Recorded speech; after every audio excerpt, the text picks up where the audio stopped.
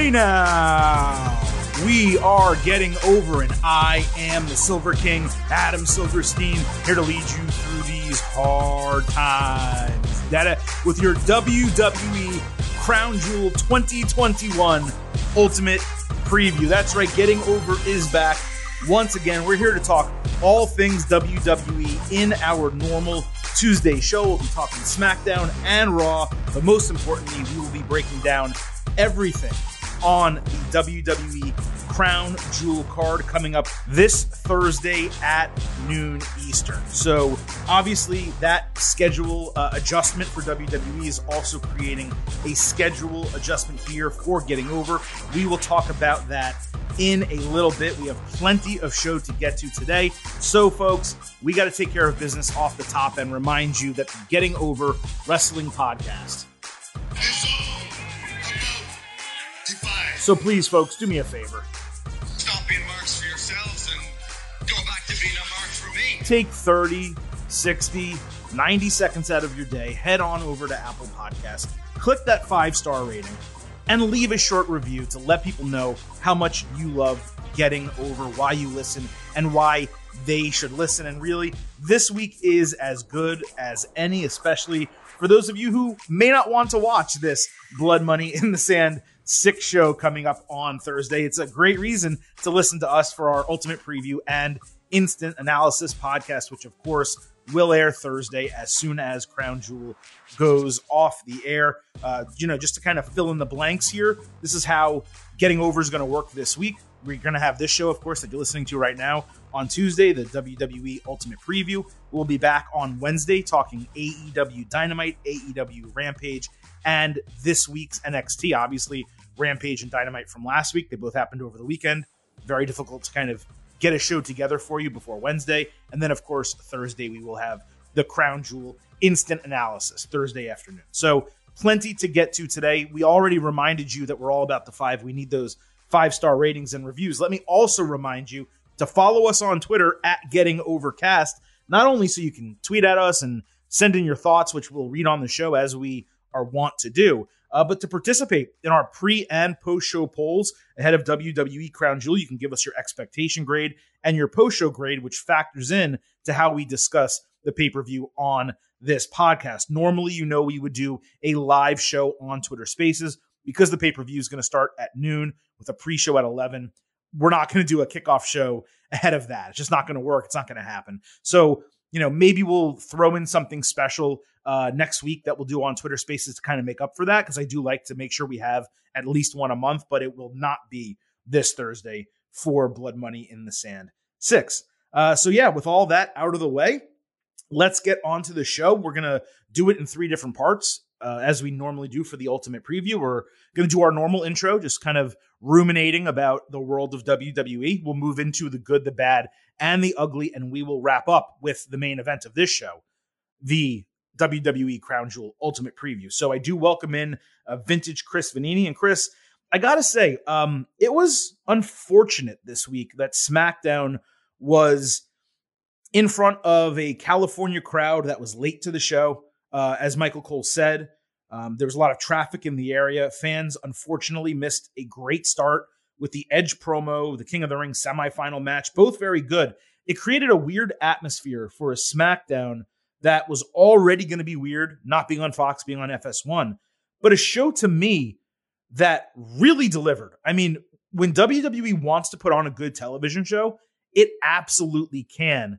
I think it feels like in order to do that, it needs to handcuff itself almost by ensuring Brock Lesnar's there, which is basically the same thing that happened for that MSG show, which was the last great, not good, there's been other good shows, but the last great WWE television show was the SmackDown and MSG. Here we are, basically 5 weeks later, we get another great one because they felt they needed to, moving over to FS1 because of the MLB playoffs. But I thought top to bottom, it was one of their best shows of the entire year. Yeah, I mean, I don't know if I'd say one of the best of the year, but they made it feel like it was going to be a big deal. And so they do that by giving you things you want to see. And they've largely done that for the past month or so, which especially on Raw, which is why we've liked Raw more over the last month, because Except for last week, yes. Except for last week. But Yeah. they're largely just giving you fun things that you want to see. What a concept. And as a result, it happens. Now, about the crowd, I know SmackDown was set to an unspecific area in Southern California, as they said, because I guess they didn't want to say they were in Ontario, California, just like they didn't want to say they were in Raleigh, North Carolina a couple weeks back. Right, they say NC State University, just right? Southern California. I just somewhere in that massive area is where SmackDown is. So it's kind of annoying and weird that they do that, but it is what it is. And it was indeed a supersized episode of SmackDown. It was, and we will get to that briefly. I just wanted to explain the reason I thought it was a great show is we got 3, not 1, not 2, 3 really good to great wrestling matches on the show. So you can say what you want about the over-reliance on promos, which certainly was the case, and the overselling of Crown Jewel, which it was a go-home show for it. So you have to, understand that they're building towards the pay-per-view. But they gave us 3 separate matches, which we're going to talk about. The Usos street fight, the King of the Ring match, and the women's main event. That were bangers, straight up. And if you're going to give me that on a wrestling show, and then you're going to give me an all-time Edge promo, and then a really kind of fun Brock Lesnar and Roman Reigns contract signing segment, which contract signing segments usually are not good at all. All those things together, to me, make a great show. Yeah, no, I think also with SmackDown, which has been the better show for a long time now, having that extra half hour just kind of allowed them to give you some more stuff. The one thing we've said about one of the biggest criticism we've had of SmackDown for a while now is just not giving enough time to certain things. Like there's so much good stuff. Matches, wrestling, yeah, not giving enough time to wrestling. Yeah. So if you, and 3 hours is too long of a show, but I don't know, 2.5 when it's all pretty good, that was a pretty good, I think, length in combination of what they did. Yeah, I think that's true. But the other thing you could say too is just like there were so many video recap packages on that show, and they were all really good. Don't get me wrong. I know you're trying to sell Crown Jewel, but to me, it's annoying when you get a long recap package that's very good, and then immediately you have someone cut a promo about the exact same thing. If you want to air a 4-minute promo package and have it stand on its own because those people are not going to be on the show that week, that's fine. But to do that and then immediately come back with a 8-minute promo and then later in the show do another 6-minute promo on the same match, and I don't know if those times are accurate, I'm just kind of saying, that's a lot of overkill for me, right? And because it was a 2.5-hour show, it was acceptable because we had so much other meat on the bone. But in a normal 2-hour show, that leads to a match being 6 minutes when it should really be 12. And because they had that extra time, the 3 main matches booked for the show, and you only really need for a 2-hour show 3 tentpole matches, an opening match, a middle match, and a main event. Everything else around it, if you want a 5-minute, 6-minute match, promo segments, fun stuff, that's fine. But what SmackDown has not often given us recently is those 3 tentpole matches. Right. And the reason I'm bringing that up is because there's 2 things that we want to talk about regarding SmackDown as it relates to AEW and Rampage. One is the ratings, which we'll talk about in a second. The other is Tony Khan made a statement. He made 2 statements before all this shit actually went down. The first was that he knew Rampage would have the better, quote, wrestling show head-to-head with SmackDown. And then the second, of course, was he hoped they were competitive and thought they may even beat WWE in ratings in the demo and things like that. I have to tell you, on that first point, I thought to my utter surprise, truly, I thought the wrestling on SmackDown was better than it was on Rampage because we got 3 really high quality matches on SmackDown, and on Rampage, we just didn't get that. We got 1 match involving MMA talent. We got CM Punk in a match that was very, very slow, and we got a women's match that was just okay. I thought SmackDown totally delivered and over-delivered in terms of the wrestling aspect of the show in comparison to Rampage. Well, I mean, Rampage, they're gonna say, well, you also had Bryan Danielson versus Suzuki on the buy-in. They're gonna count that wasn't on TV though. I know. I'm just saying they're gonna say there was great wrestling, and if it was a great match. But yeah, no, SmackDown had great wrestling, and this was the biggest problem I had when CM Punk, arrived and basically said WWE wasn't wrestling, was that it simply wasn't true. Like, WWE has a lot of good wrestling. Not everything they do is wrestling, but they do good wrestling. Right. Like on a match-by-match basis, if let's say we graded every match that both companies did and we averaged it out, and we can say especially the main roster, or actually now it probably doesn't matter because NXT, the wrestling's not great anyway, but over the last year, the main roster, the average AEW television match, we'd probably grade as a higher quality than the average WWE match. But that does not mean that WWE does not put on good wrestling matches, even if the show as a whole is sports entertainment. Yep, exactly. And we saw that with SmackDown with some really good matches. And credit to WWE for giving them the time to do that for the most part. We'll get into some of it. Right. And it was good. And so, yeah, again, WWE has wrestling, and it does have good wrestling at times, and it's okay to say that. It is, right. It's okay to say that. Now, as far as the ratings go, that's the part we need to talk about next. There's two ways to look at it, of course. There's the overall SmackDown against Rampage, which, whatever. They mostly aired at different time slots, except for that 30-minute head-to-head, and that 30-minute head-to-head is the second way, of course, to look at it. So the first is overall, in terms of overall rating, SmackDown beat Rampage. Again, I don't even believe in the word beat because they weren't actually head-to-head for the majority of their shows. But SmackDown had a higher overall rating than Rampage did on Friday. However, in the demo, which is the all-important advertiser thing that they care about, they were even, which is pretty shocking in some degree. In some other degree, in my opinion at least, not that shocking because SmackDown was literally not on its normal channel. And I know many people will say, well, that doesn't really matter. People can still watch it. Number one, it's in far fewer homes, FS1, than Fox. It is not in the same number of homes as a broadcast, and it's not even in the same number of homes as a TNT. I think it's 8 to 10 million fewer homes. But look, here's the truth. SmackDown lost 1.4, 1.3 million viewers. They lost more viewers on Friday than they had watched the show. So if you don't think that matters, you're being disingenuous. Now, that all said, WWE is the one who decided to go 30 minutes head-to-head with Rampage, not the other way around.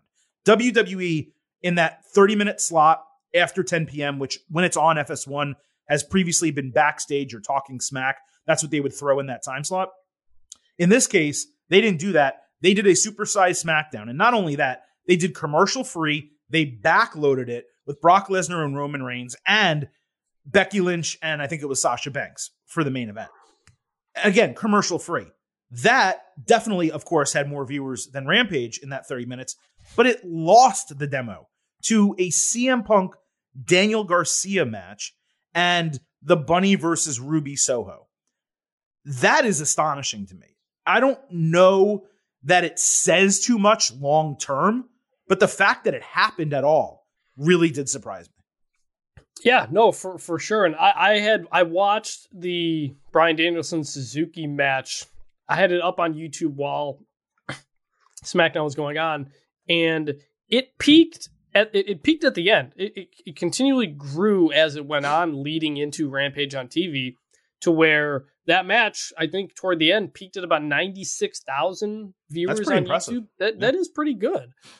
So Tony Khan wanted to rally the AEW fans to make this a big deal and have this first head-to-head, and it largely worked in that there are some things they can puff their chests out about. Now, are some people doing it a bit too much, or are certain people overreacting to this in general? Yes, but that's what a wrestling battle is, and so I'm fine with that. I like that they're going against each other. I like that Top Dollar and the Young Bucks are having a little feud. It's fun. Just don't take it to the level where it's like it's insulting if you watch one over the other, or it gets very vitriolic on wrestling Twitter. Certainly, not just there. Yeah, I mean Reddit too. I agree with you. I think it's notable. It's worth AEW crowing about. Now, are they crowing about a very specific small subset given some pretty legitimate extenuating circumstances? They are, right? Like SmackDown had to move to FS1.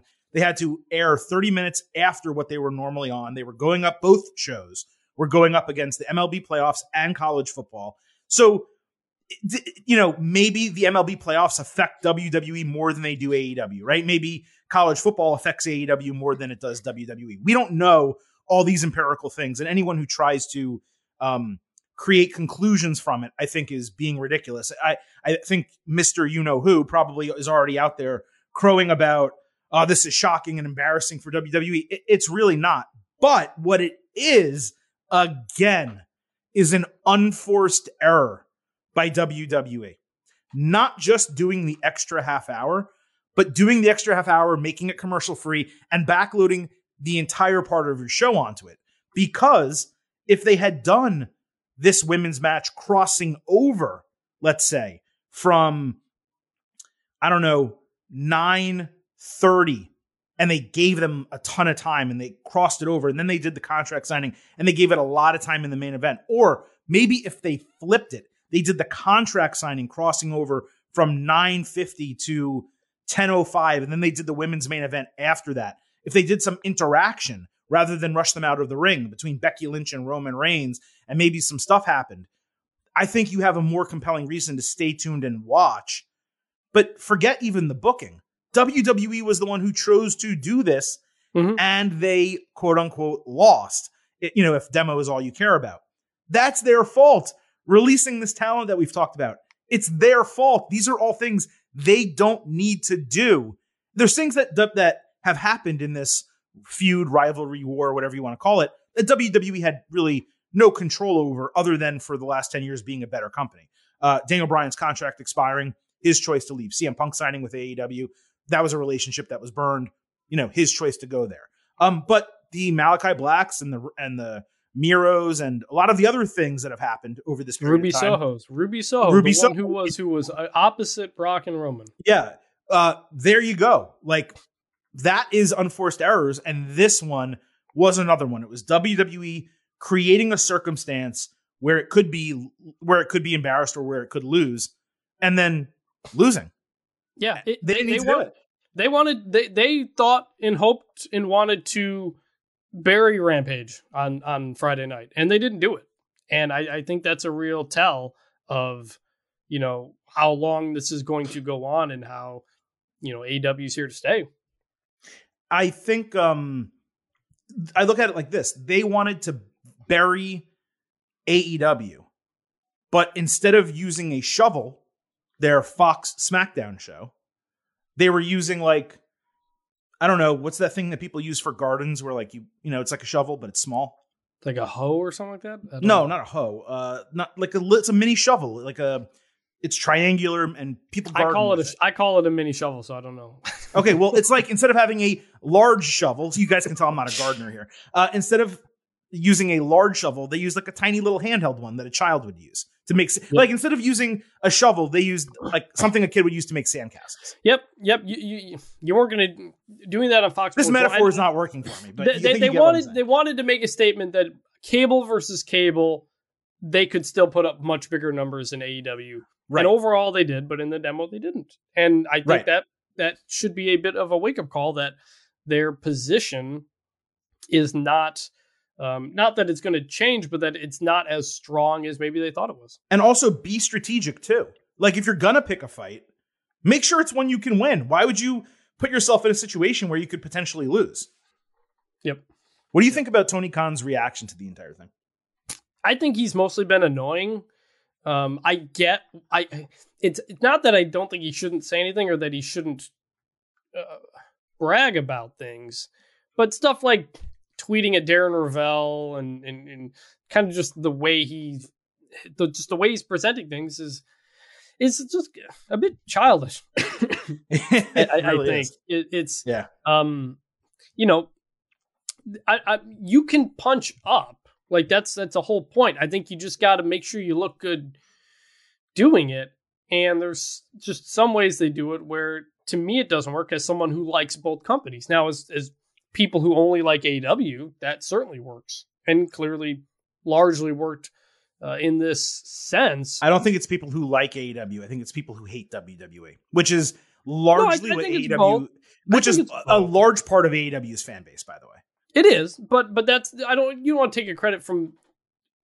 AEW is doing a lot of good things. No, and but I'm there saying are the a lot of people reacting. I'm saying the people reacting to this, like, oh my God, Tony, you're the best. You're the greatest. You're a king. Those people they don't just love AEW. They hate WWE. Oh yeah, right. Yes, exactly. Yeah, that's what I'm talking about. Yeah, no. So yeah, I mean, I don't know. I mean, again, they head to head, they won the demo, and they can brag about it and stuff. I just Absolutely.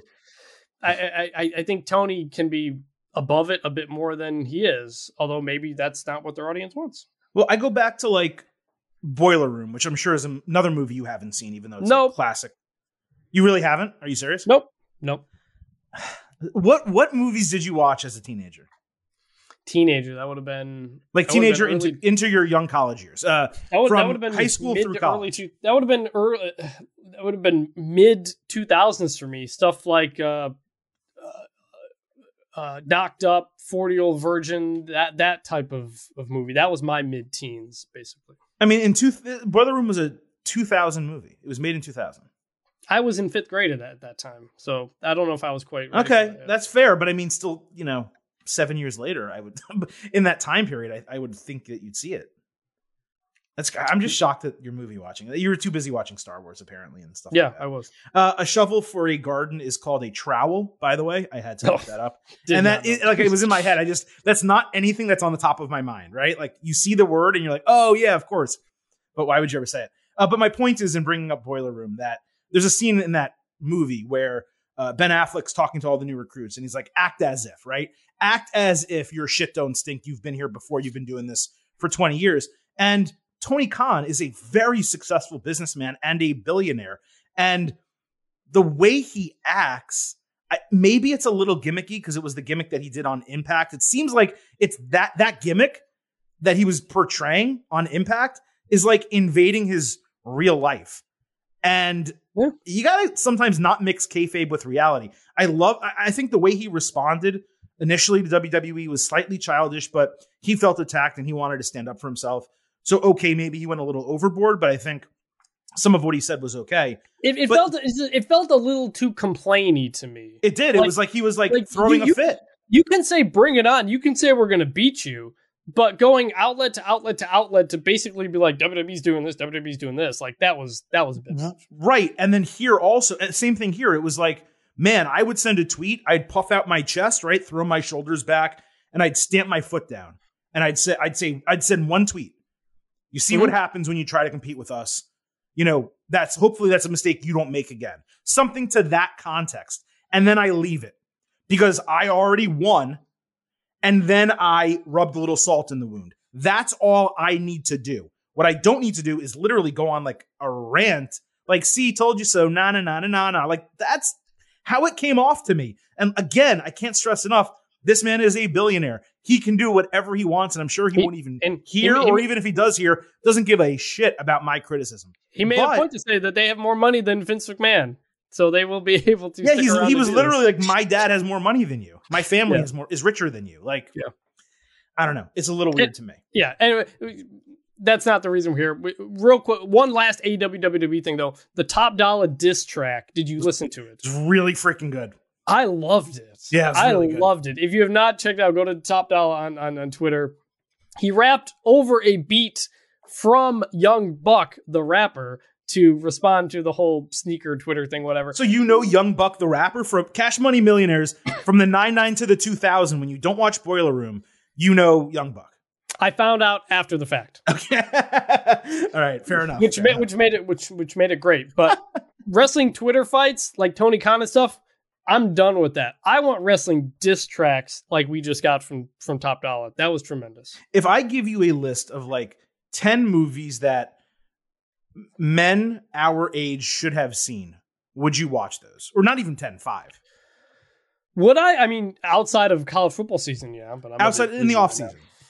And we can like talk about them for 5 minutes each on this podcast. Like, oh yeah. Like, boy, what was the other one? Rounders you haven't seen. I was surprised. Have you seen? I've seen parts of it. I know Rounders. But have you seen The Big Lebowski? Yes. Have you seen? I got called Donnie in high school all the time. That sounds about right. Have you seen Shawshank Redemption? Not in a long time, but I have seen it. Okay, so Die Hard's the trilogy, the first 3 at least? I don't think I've seen all of them. I know I've seen the first one. Okay. I mean, look, I like male type of movies, if that makes sense. Like these all very much appeal to like a certain demographic, right? But I'm just very surprised you haven't seen the majority of those. So, all right, it's good. We'll talk about that another time. We got more wrestling to talk about here. Look, we talked about SmackDown. We always do a little prelude on Raw too before we get into it. Quickly on Raw before we move on. It was a pretty irrelevant show. It wasn't bad. It was eons better than last week because last week was such a piece of trash. At the same time, I don't think it lived up to the shows that we had the 4 weeks prior, obviously. I don't know what the point was of saying so emphatically that new rosters were going to begin after Crown Jewel for the season premiere of both SmackDown and Raw when Bianca Belair, the Street Profits, and Finn Balor, not to mention Big E, of course, who's the champion, all showed up a week early. That's just nonsensical. Why would you not close out feuds with the talent you already have and then save all of this for next week when you have told us that you're going to have this big season premiere and you're going to try to pop a rating, but you gave us the most important names already this week. Yeah, I'm going to admit I only kind of half watched Raw last night because there was like multiple breaking college football stories going on. So I saw it. I know what happened, but I was not super invested in it. What do you think about the general point I'm making though? No, you're right. It was as a go home show. It was just kind of like it wasn't a go. It didn't feel like a go home show. No, I think your point of it being kind of irrelevant is a good way to put it. And it shows you how much they loaded onto the SmackDown side for Crown Jewel, and it shows you how unbalanced the rosters have been because of how loaded it is for the SmackDown side. Yeah, so I mean, at this point, I don't even know who's on who anymore because they basically mixed it up. You're seeing the same people most of the time. So. I'm just saying for the last year. Like, it shows you going into this, the SmackDown matches are way stronger than the Raw matches for this show. Yep. No, that's all I was saying. Yep, for sure. Okay, so that was a way longer intro than I thought. That means we need to do a semi-speed round of our next segment. The good, the bad, and the ugly. Showing you the good, the bad, the ugly when your money gets funny and them days ain't sunny. We showing you the good, the bad, the ugly, and this is for the hood. You got to love me. All right, so we'll start with the SmackDown Tag Team Championships. The Usos facing the Street Profits in a street fight. Montez Ford did this insane tope con hero over the ring post. He landed on his feet and went absolutely wild. Then the Profits did a tribute to the Dudley Boys with the Get the Tables spot. But the Usos hit a double tope suicida into the table. The Usos then battered Dawkins with a kendo stick until Ford caught them with a frog-style crossbody. Ford then hit a Van Terminator, shout out to Rob Van Dam, before Jey Uso caught him with a pop-up Samoan drop. And the crowd was on its feet going wild. The Profits went for their flying blockbuster. The Usos killed them both with super kicks for a near fall. Ford stopped a double Uso splash. Dawkins hit the anointment. And Ford did a full rotation frog splash. And man, I thought the titles might change. They had me there in that moment. But Jimmy Uso pulled him out of the ring. He did a double arm spinebuster through a table outside. Sorry, single arm spinebuster. There was a slight botch with a pinning combination before Dawkins ate 3 super kicks and a double Uso splash as the champions retained the titles. This was a thrill ride of a match. 2 of WWE's, let's say 3 or 4 best tag teams going at it. It was nice they gave us this match one last time with the Profits leaving for Raw. Obviously, they had to be the ones who lost. Still, exceptionally fun. I went 4 stars and an A-. Do I even need to say it? Of course, this was good. Yeah, no, I didn't expect a title change coming in, but as the match played out, yeah, they got me and thought it might happen. These guys are great together. You could have these guys fight every week, and I'm going to like it. They have a great chemistry with them, just like they do with the New Day. And when WWE has great tag teams and puts them together, it was the case with NXT for a while too. It's the best thing they do. You know, when they have these really good tag teams and let them go. Wish they would do that more often, but yeah, this is great. Quickly moving over to Raw, we had the Raw Women's Championship on the line. Charlotte Flair against Bianca Belair. Flair opened the show angry. She didn't get a farewell party. She said Belair was entitled because she's getting 2 title matches in 1 week. Bianca said Flair was throwing a temper tantrum and that Bianca's proven she deserves title matches. Charlotte attacked her but avoided a KOD as Belair missed a handstand move, and credit to her for doing it in heels, which is crazy. Yeah. I couldn't imagine. I thought it was a weak segment to open the show. What frustrated me is Bianca beat Charlotte via disqualification 3 weeks ago. So there was ample reason to have the title match, but they never actually directly mentioned it. All they needed to say was, she beat you, she deserves a chance at the title. Charlotte gave her same complaints to Adam Pearce and Sonya Deville later. They didn't say it, but she also promised she would remain Raw Women's Champion even after going to SmackDown. Also, we had Nikki Ash really excited to welcome Belair to Raw, while Rhea Ripley mostly just stood there. The same weird short interaction with them that they did last week with John Morrison. Anything you kind of want to say about this before we talk about the match? Nope. Okay, so the match started. They did a mirror image dropkick and kip up with a really cool spot, showed off their athleticism a ton. This may be the most purely athletic women's pairing for a match in WWE history. I couldn't get that out of my head while I was watching both of them. It's not saying it was the best match in WWE history, but from an athlete standpoint, Flair and Belair, they may be like 1 and 2. Flair threw Belair over the announce table and got busted open. She missed a handspring moonsault, but hit her standing moonsault. The crowd was chanting about 8 minutes into the match. Belair hit a spinebuster and threw Flair over the table as retribution. Flair then threw herself over the top rope for a huge splash outside. Flair countered a glam slam, but Belair caught her for a near fall. Charlotte knocked her off the top rope and hit a moonsault outside.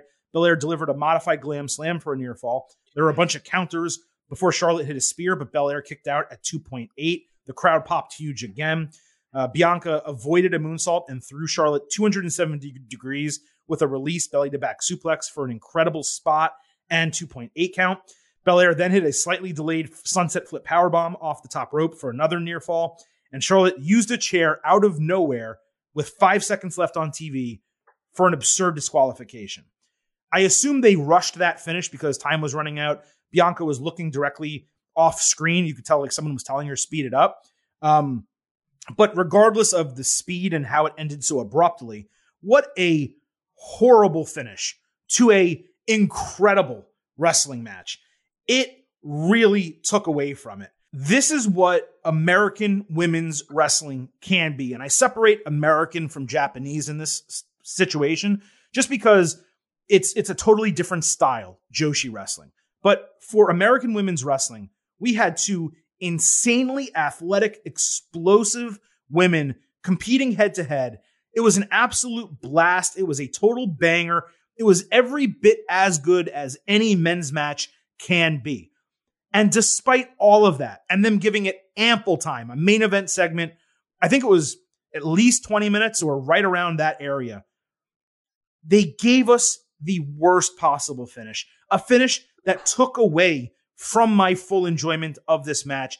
Now, I presume we're going to have a rematch next Monday where Belair wins and Deville and Pearce are like, hey, Charlotte, screw you. You may be on the other brand. You have our title. You cheated last week. We're putting you in a title match anyway. She complains. She loses the title and she has an out or something like that and goes over to SmackDown. But if you're going to do that anyway, why not just change the title here? Or why not create the reason for the championship match on Raw, do a number one contendership where Belair fights someone, and then just have the match one time next week?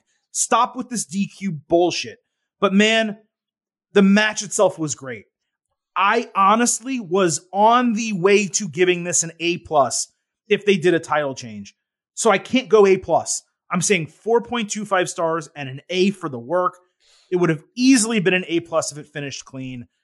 I'm going to still go with good for the segment because, it was good. The match was awesome. The finish doesn't ruin the entire thing, but what a disappointing finish. It really highlights kind of what the women's championship pictures look like right now, in that there are some incredible wrestlers who are being paired up and putting on really, really good matches. And this was the best one of them all. But it's so convoluted because of the draft and because Becky's back and because people are moving to different brands or not, that they don't know how to tell the story other than they're just all fighting each other and there'll be interference, there'll be DQs. We can't make anyone look too bad. So we're just going to have a DQ finish after an amazing match. It was an incredible match. It was an athletic showcase of two of the best women's wrestlers in the world, and everybody was into it. But they just can't pull triggers on certain things because of just kind of how convoluted this current situation is after the draft. And so it's not just that, it's their booking. It's they can't get out of their own way booking wise. Yeah, this was during the over the last couple of months, WWE hasn't really done this. They've given us real finishes to matches. Bobby Lashley got pinned like 3 times in a week, and I was like, oh, this is great. Like this, Bobby Lashley isn't hurt by that. We can do these things. But then you have a DQ, then you have an interference. I was like, oh, they're going back to the WWE finish the way they do things far too often because they don't want to. They get scared. They get scared, so they do a DQ. But it was still an incredible match. So this is certainly a good, but it's just really frustrating that they can't get out of their own way. It's just it is so frustrating. I think they look at it sometimes like, we'll give them a great match. That'll make them want to tune in next week, where we'll give them the great match again with a finish. Or sometimes on the pay-per-view. Yeah. They do it in 2 weeks after pay-per-view, and then 3 weeks later, they have that match on the pay-per-view. So that's WWE's mentality. Rather than, hey, let's build to this match. In the meantime, let's make Bianca Belair look good. Let's make Charlotte Flair look good by having them beat other women on the roster. And when they have those matches, let's allow them to wrestle 10, 12 minutes. Let's have Bianca Belair go 10 minutes with Natalya and have Natalya put her over. And not a roll-up finish, right? And then have her go and do this. Instead, even if they do that, Belair rolls up Natalya, then they get to this match, it's a DQ, and then 2 weeks later we get a rematch, and maybe Charlotte retains, or maybe Bianca wins, right? And you're satisfied, and you're happy because it's a good match, but it's not great booking. And that's the biggest problem with WWE. They have the potential to give us greatness. I'm gonna criticize later in the show the Queen's Crown tournament again. But you know what else happened? We had the 4 best active, healthy women in the company today put on banger matches in the main event of Raw and SmackDown in the same week. As we're shitting on, they're booking for the Queen's Crown tournament. So why can they give us these matches? And why can't those matches, I'm not asking for bangers. Why can't they be 6 or 7 minutes long where the talent is allowed to actually shine? Yep. It doesn't make sense. Yep. No, you're right. And it kind of stepping back, it's awesome that these matches can main event Raw and SmackDown, and they deserve to.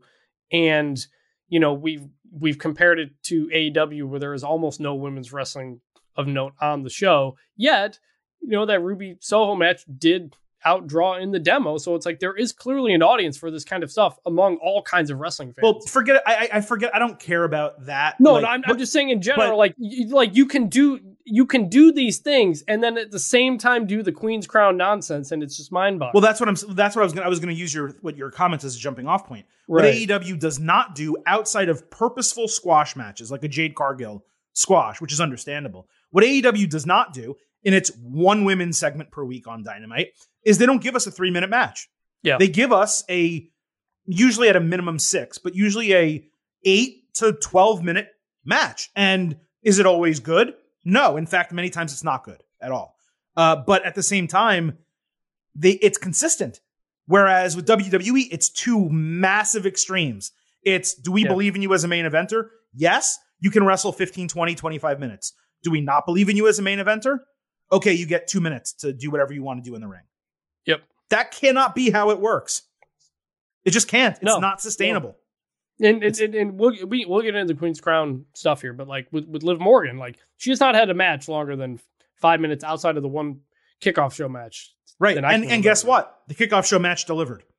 It did. Exactly. That's a match that could have been on SmackDown every single week, hopefully with different competitors. But that's a match that could be on SmackDown consistently, where you'd say, oh, that was a nice mid-card women's match that deserved to be on television.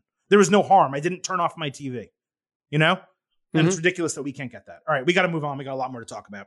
Happy Talk over on... Oh, by the way, I should note, before we do say this, I have to assume Belair wins this title on Monday, right? I guess. I'm so confused about everything that's playing out here. With the 2 championship matches, with the Crown Jewel stuff, I guess they have to, right? I don't understand. I don't know what else you do. I would think so. I mean, Becky is on her way to Raw. So my thought was Becky loses the title to Sasha in the match. Belair beats Charlotte Flair. And therefore you have the titles change brands. But they didn't do part 1 on Monday. So now maybe Becky's actually taking the title to Raw. And they're going to do exactly what they did last week and just hand them over to each other. That's what I'm last wondering. year. I mean, That's I'm sorry. what I'm wondering.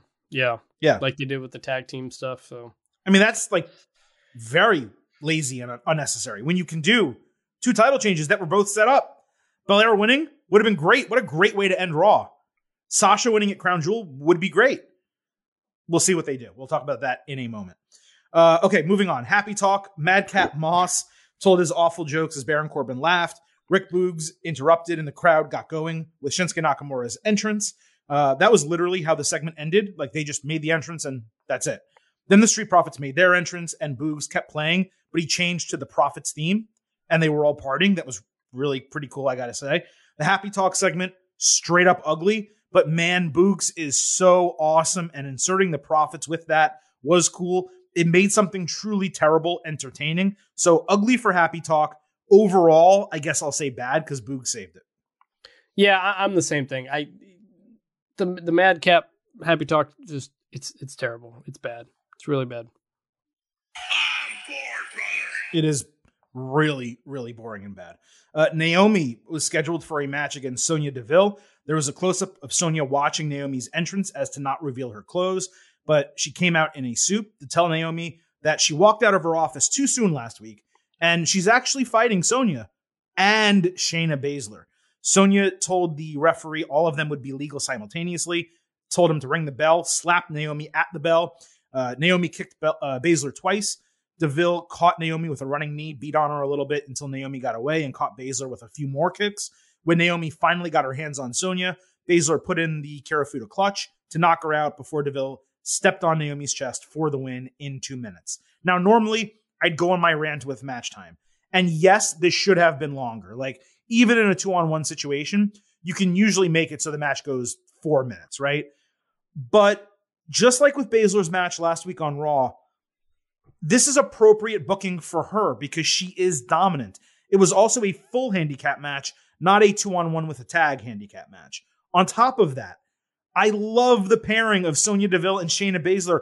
It makes so much sense on so many different levels, whether it ends up being MVP Bobby Lashley style or, you know, a tag team or just partners who also compete in singles competition. It's a really smart duo that's going to get both of them over even more. So the booking, the storytelling, all of this, I'm actually going to go with good for this segment.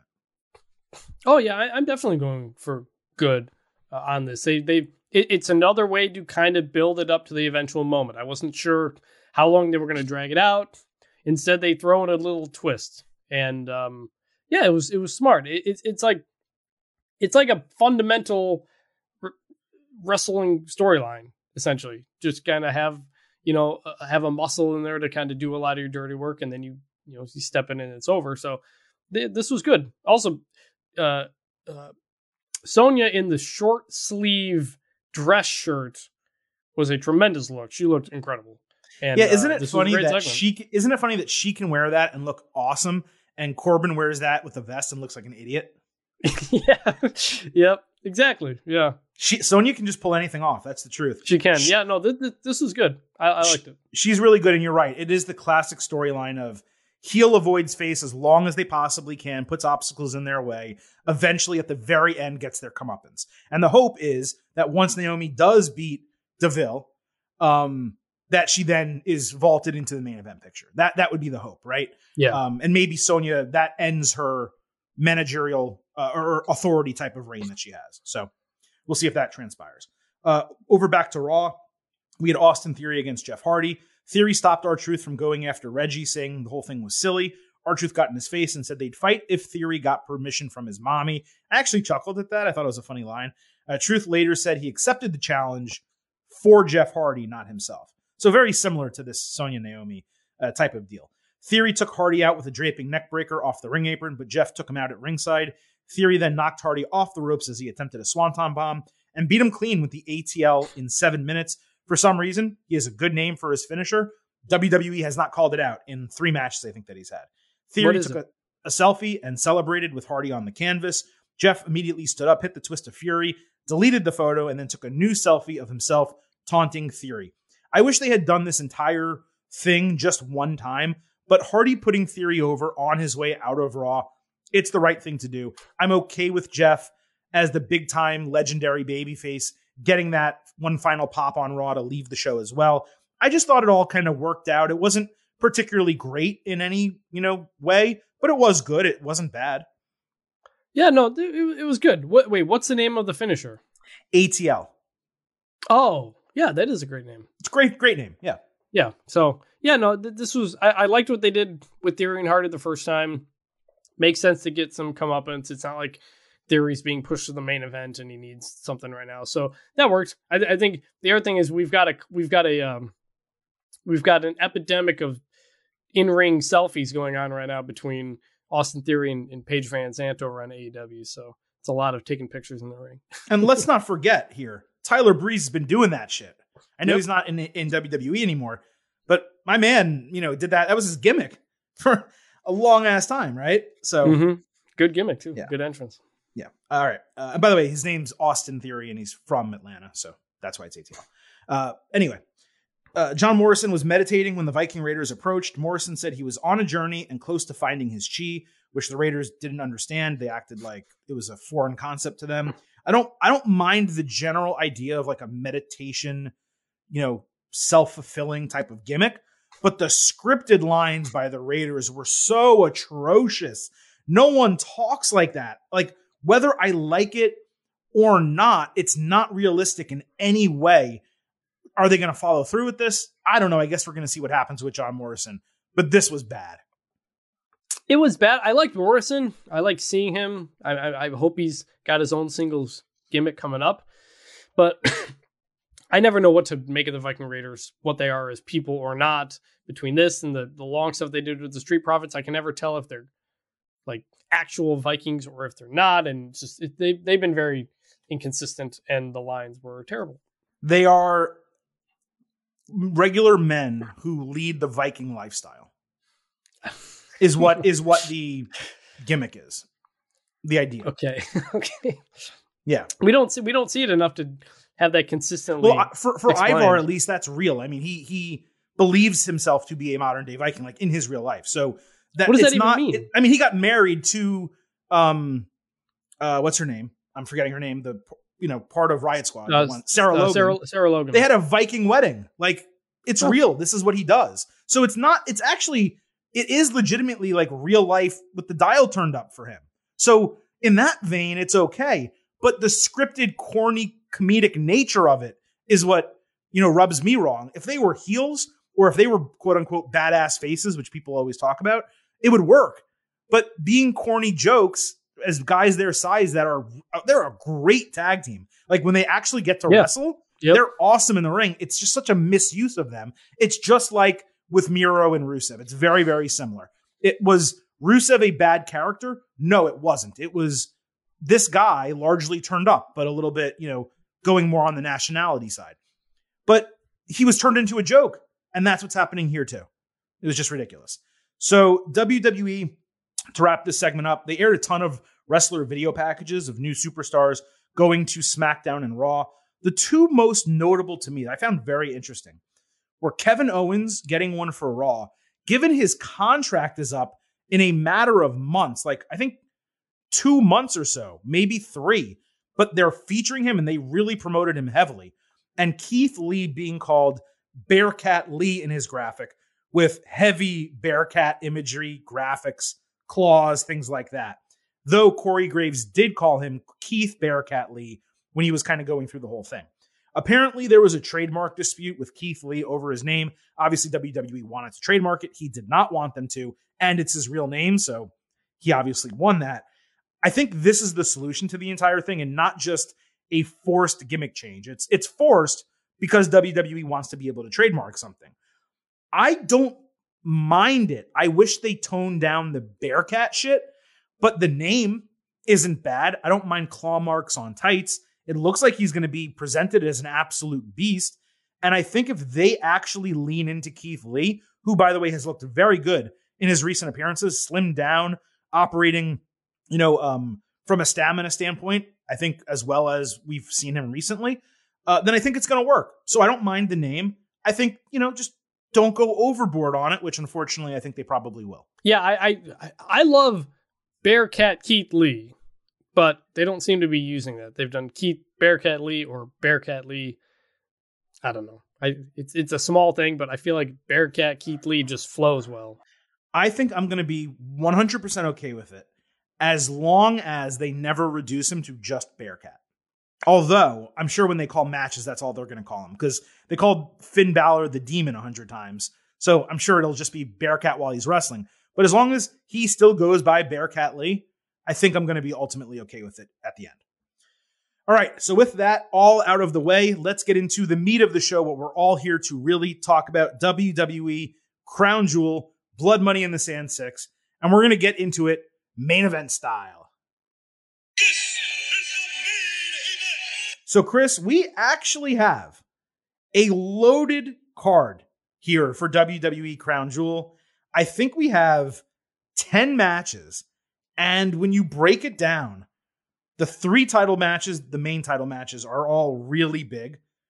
We have Seth Rollins against Edge inside Hell in a Cell, Bobby Lashley against Goldberg, no holds barred, King of the Ring, Queen's Crown, and then the Raw Tag Team Championship, and then Mansoor versus Mustafa Ali, which obviously is a hometown type of thing in Saudi Arabia. But this is a incredible wrestling card. This is one of the best cards WWE has given us, top to bottom, in a long time. I'm even going to throw in kind of SummerSlam there. SummerSlam was a good card. It wasn't this good. This is probably the best card since WrestleMania. And the question, as always, is, are they going to deliver top to bottom, which we'll talk about at the end. But just kind of going through it when I was setting this up for the show, I was shocked how good this card is.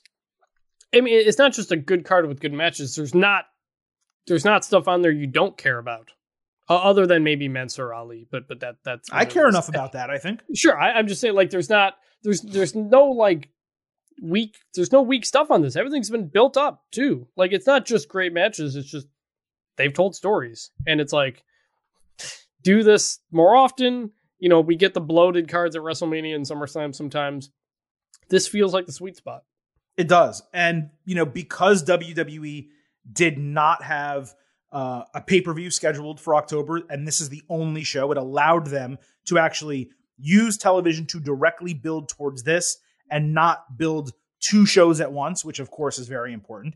And they really went all in here because they basically just said, hey, look, we haven't done a show in Saudi. We have a contract with them, I think in a year and a half, or at least a year. I would have to really go back and look, but we haven't given them anything. We're coming back. We got to come back with a bang. And it's not riddled with the mayor of Knoxville, Tennessee. It's not riddled with a bald Bret Hart. A bald Shawn Michaels. Why I said Bret Hart, I have no idea right there. Of course, Bret Hart would not be wrestling for WWE. But it's not riddled with a lot of those things. Triple H coming back on basically no training that a lot of these shows have been decimated by, where even if there's been a couple good matches, you look at it top to bottom and you're like, my God, that's an F pay-per-view or a D- pay-per-view, which are things that I've definitely said about these Crown Jewel, Blood Money in the Sand types of shows over the last couple of years. So let's kind of move on to this year's show. We'll start with the low card. We'll move our way up to the main event. At the very end, we will give you our pre-show grade projection. Of course, you guys will all get the opportunity to contribute that to us on Twitter at Getting Overcast. We will do a pre-show poll and a post-show poll on Thursday where you're going to be able to give us your expectation grade and your final grade. But we'll do that at the end here. And yeah, let's kind of run right into it. The undercard match, really the only match on the show that is either not for a title or does not have a stipulation of some kind, is Mansoor against Mustafa Ali on Raw. Mansoor fought Cedric Alexander. Cedric suplexed Mansoor to hell early. Mansoor flipped out of a backdrop, caught Alexander with a kick and slammed him. Mansoor then flew off the ropes with a neck breaker for a clean 1-2-3 in about 3 minutes and 45 seconds. I hated, of course, the match was short. Ali criticized Mansoor for still trying to be a face happy guy and said he was excited to beat him in his hometown.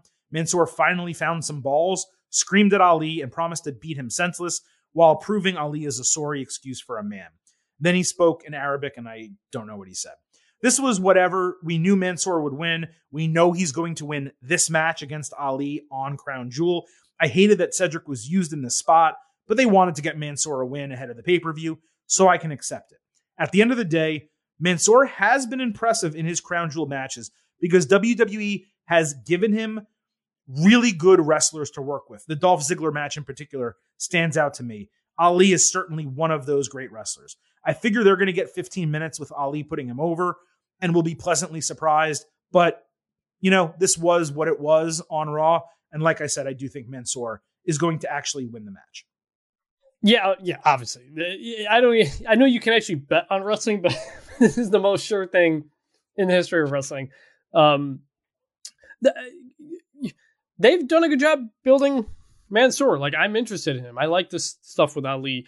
I wanted them to be a tag team longer, essentially, like go for a bit. But obviously, given the calendar and kind of it was what it was. But obviously the pick is Mansoor, and I've enjoyed how they've built up to this. Yeah, I agree. Like, I was not ready for this tag team to be split, but it made sense that they were doing the storyline directly to lead up to this match. And the fact that they gave Mansoor a storyline for this match, as opposed to just throwing him in like they did for, I think there was a tournament or a Royal Rumble or something that he won, a Battle Royal maybe, and then just giving him a random match with Dolph Ziggler. Like, those things didn't really work. Here, they gave him a storyline. They booked a reason for him to have a match at the show. And I have a feeling it's going to be a banger of a match. Like, I don't necessarily know if it's going to be a 4-star match, or anything like that, but it's going to deserve to be on the pay-per-view. Yeah, and more than anything, he has a story. Like, he's not just some random dude we don't know anything about. Yeah, so I am actually looking forward to that. Raw Tag Team Championship, RK Bro against AJ Styles and Omos. On Raw, we had RK Bro against the Street Profits in a non-title match. The Profits cut a promo backstage about coming to Raw, Crown Jewel, AJ Styles, Omos, and RK Bro. Styles and Omos interrupted, saying if the Profits hurt RK Bro, they can shoot to the top of the contenders list when they're champions. The Profits laughed, and Styles and Omos made fun of their tag team name. RK Bro later did their fun interaction backstage, with Randy Orton getting Riddle focused on winning their next 2 matches. As for the match, Riddle hit his floating bro into Angelo Dawkins, and Montez Ford followed with his Tope Con Hero. Dawkins had a really good hot tag and hit a great double underhook twisting neckbreaker for a near fall. Riddle came back with a ripcord knee. Orton power slammed Ford, who sold it like a stunner. It was awesome. It was like The Rock selling the stunner. It was an incredible sell. And then he hit a draping DDT onto Ford. Orton was ready to hit the RKO when Styles' music hit. Omos walked out, and Styles caught Orton with a phenomenal forearm for the DQ. Omos then chokeslammed Riddle into the ring apron, threw Ford, and roundhouse kicked Orton. Normally, I would criticize this DQ, but with all 3 of these teams still going to be on Raw, they could not have had the Profits or RK Bro lose. So the question is, why book the match at all? And the answer is, you don't, right? You save RK Bro against Street Profits for a big match maybe next week on the first Raw with all these new teams on it. But despite that, it played into the storyline as payback from Styles when Orton fooled him a couple of weeks ago. So it actually made complete storyline sense. The match was really good. It would have gotten a grade with a real finish. It doesn't here, but I did enjoy what they gave us on Raw. My biggest complaint with DQs is always when it's an obvious DQ, because just in kayfabe, like, what is the point? Like, I get, like, do like some sort of sneaky DQ where you try to cost them and the ref catches it or something. I don't know. Like, the blatant interferences never just really make logical sense. But other than that, yeah, I mean, you summed it up pretty well. As far as the match goes, I guess they could change the titles to AJ Styles and Omos. I really don't think there's a reason to. If you look at this new Raw roster, it is absolutely loaded with main event and mid-card talent. So you do not need Riddle and Orton to break up. And the assumption would be that when they lose the titles, that would be part of the breakup, right? Because it's eventually going to happen. Normally, I hate, assuming a breakup for a WWE tag team, but this is a mishmash together tag team. They literally took 2 singles guys. It's not going to be a permanent team like maybe we hoped the Bar would be or something like that. So in this case, I think they retain. You come back in, you get a face win on the show. You come back in and you have a really fresh tag team division to work with on Raw. It makes sense. Maybe Styles and Omos can go back to the back of the line. Maybe Styles and Omos are the team that ultimately breaks up. I have RK Bro winning here. Yep, same thing. At some point, the Styles Omos breakup is going to come. I think you can use them in a lot of ways that are not just tag team matches. You know, the stuff they did with Omos as the muscle, or AJ trying to do some underhanded things to help him in singles matches. You can make them a tag team of singles and use them in singles matches moving forward, without necessarily having them in the title picture. Yeah. So and that can lead to a breakup as well. And so WWE should do that more. Yeah. I mean, there's no reason you can't have Styles be Omos's manager while simultaneously Omos is Styles' muscle. Exactly. Right? Like, you can definitely make that work for two separate single storylines. Then they fight people as tag team. They go back to singles feuds. Like, I wish WWE did that more across all of their brands. It's really a miss that they don't frequently do that. Okay, let's move on to the Queen's Crown tournament. I'm just going to go through both matches. Obviously, they're short. And then we can talk about it on the back end. On SmackDown, we had Carmella against Zelina Vega in a semifinal. Zelina told Mella she didn't need to wear her mask because she wouldn't hit her in the face. They agreed. There was a bunch of chain wrestling before Mella superkicked Zelina in the face and apologized. Vega got pissed, and Mella wanted a timeout to put on her mask. When she went outside, Liv Morgan was holding it and scared her. Vega then caught Mella with a small package to win in 2 minutes and 42 seconds. The match and the story were fine. We'll talk about the time in a moment. On Raw, Shayna Baszler against Doudrop in the semifinal. Doudrop said Baszler is dangerous, but an insecure bully. Zelina then walked out before the bell and put on the Queen's gear. Doudrop caught Baszler with a tight suplex and a cannonball in the corner. And in that moment, I started thinking, well, we're going to have a match here because both these women can go. This is where they're going to kind of change the course of the tournament and give us something. That was not the case. Baszler countered a move by sliding down Doudrop's shoulders into the Kirifuda clutch. Doudrop eventually tossed her off, but missed her running splash. Baszler then locked in the Kirifuda clutch a second time, and I basically assumed she was going to win. But Doudrop absorbed it for like 30 seconds, would not tap out, would not go to sleep, and then put all of her weight backwards onto her back, forcing Baszler's shoulders onto the mat for the 1-2-3 in a finish in 2 minutes and 49 seconds. And I will say, the finish was inventive there. The booking of these two matches, in terms of the storylines and the finishes, were fine. But the match time, I mean, I'm not going to go on the same rant again and take 20 minutes, but what are we doing here? These shows are 2.5 and 3 hours respectively, and these matches combined for under 6 minutes. They should be getting 6 minutes each at a minimum. There were 6 matches in Queen's Crown. None of them lasted longer than 3 minutes. What a sad and pathetic excuse for a tournament. What is WWE doing here? Why are they doing it? We discussed some of that earlier. It's honestly just pathetic. It doesn't make sense. It is absolutely, positively shameful. 0.0, Mr. Blutarski. Yep. I mean, you go through this effort to do the tournament, and you're going to put almost no effort into it whatsoever. It's pretty ridiculous. That said, I was surprised by the result. I don't hate it. I like Doudrop. She can really go. I just wish they could have gone and really, like, you want to get Doudrop over. Winning 2-minute matches is not going to do it. Have a classic match with Shayna, and then she wins, and you're like, oh, this Doudrop person who has a weird name, I should be paying attention to her. We don't have any reason to believe in her yet. Also, I thought Shayna was going to win because Shayna was wearing the pink instead of the black she'd been wearing for a long time. It felt like this was Shayna in the big game, new look, and is going to go through. She was my pick to win it. So surprised at the result there. But just again, wish we got more from them. Well, what's amazing to me is that in this tournament, which was not stacked, but they could have given us Liv Morgan and Shayna Baszler in the finals. It was set up for that.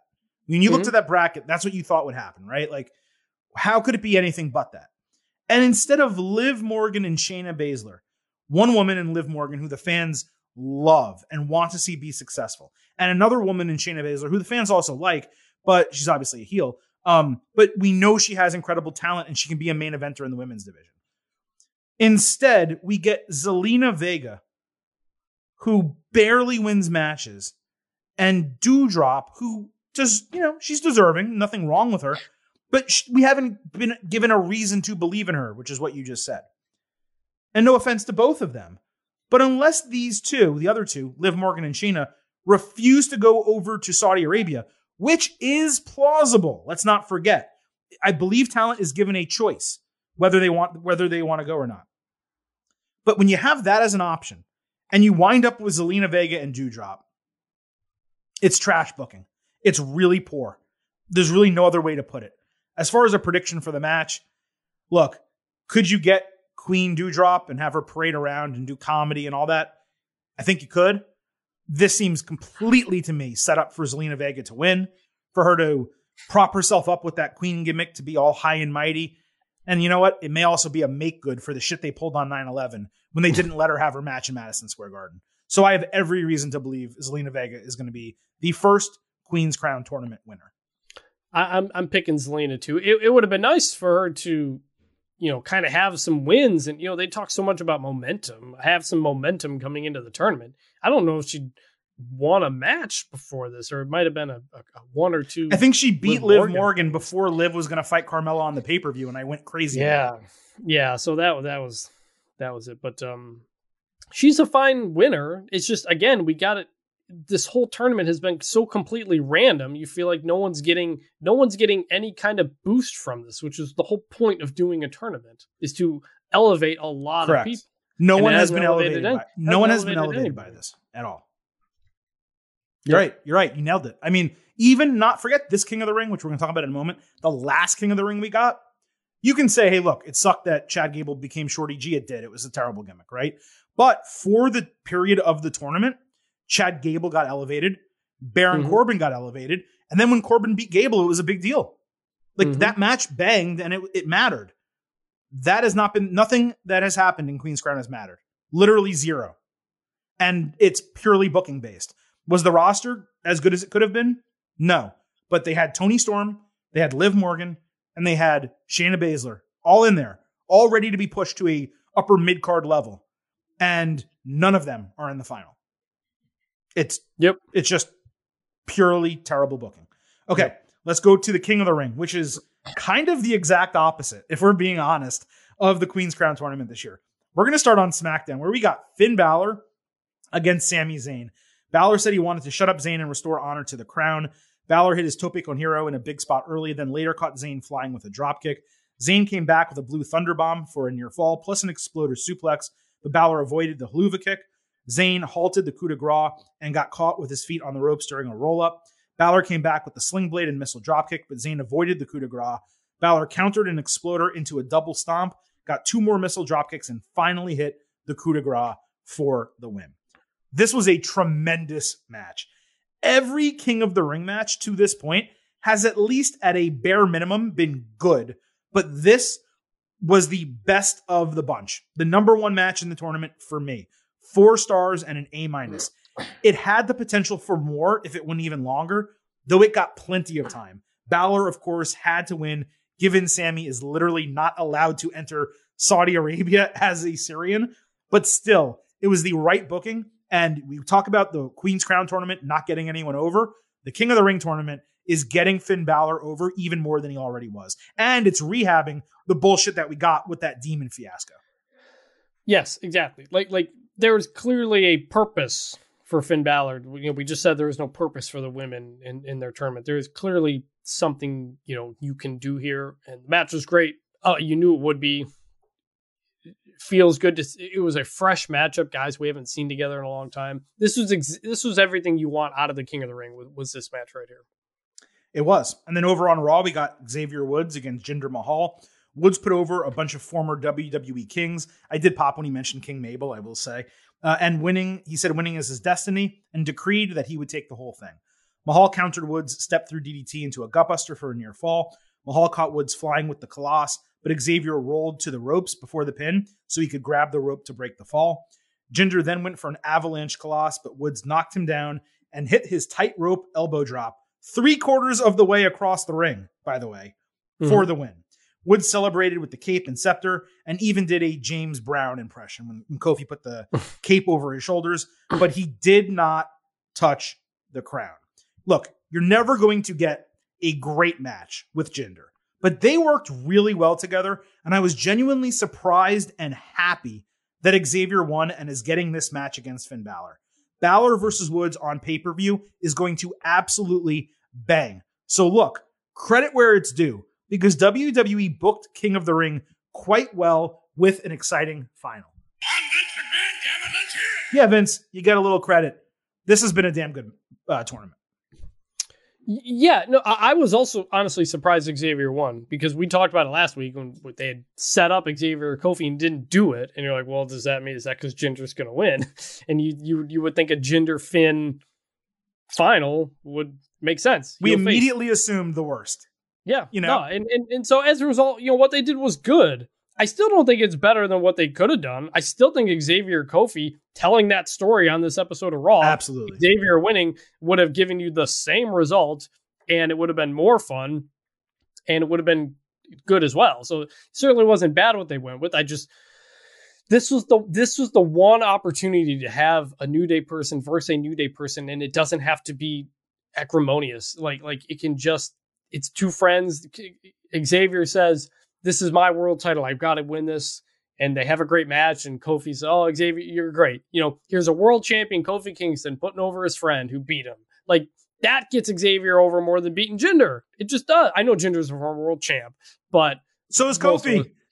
No, that's what I'm saying. if Kofi had done that for Xavier, it's more than beating Jinder. It just is. So it worked out. I'm glad Jinder didn't win, but still annoyed that they didn't do Xavier Kofi. It was right there for them. Xavier pins Kofi, immediately hugs him. Kofi cheers on Xavier, puts the cape on him. Like, you could literally have done the exact same thing, but given us a one-time only match that we will probably never see and have it make total storyline sense. You're 100% right. So it was disappointing. But man, Xavier Woods winning, like, what a treat. Like, how exciting is this, right? They're actually doing it. They're giving him the opportunity. It's cool. Really quick before we talk about the match at the pay-per-view, on Raw, we had Balor against Mace. Balor won in a couple minutes after hitting all of his signatures in the coup de grace. Balor and Woods then stared each other down, talked some trash on the set. It got heated. There was no point at all to this match.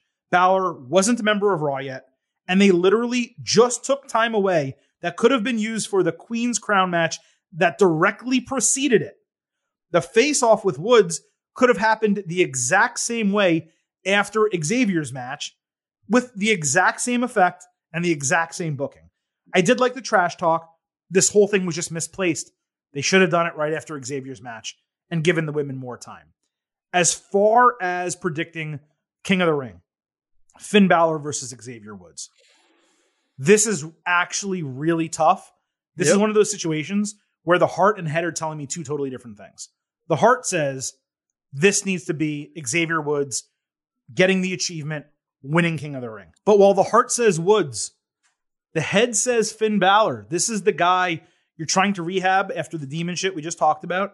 You're attempting to make him, it seems, into a true main eventer and future WWE champion on Raw. That is what I'm taking from the draft and the way they've been booking him recently. They see that this guy is a main eventer and they're finally coming around to it. So with all of that said, I don't think you pass up the opportunity to have Finn Balor, the prince, become the king. And I think Finn wins King of the Ring. And maybe Xavier gets it next year.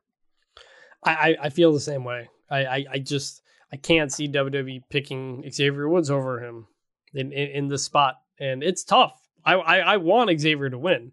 I love that we have a match and a final that we don't know who's going to win. And you can make a case for both of them.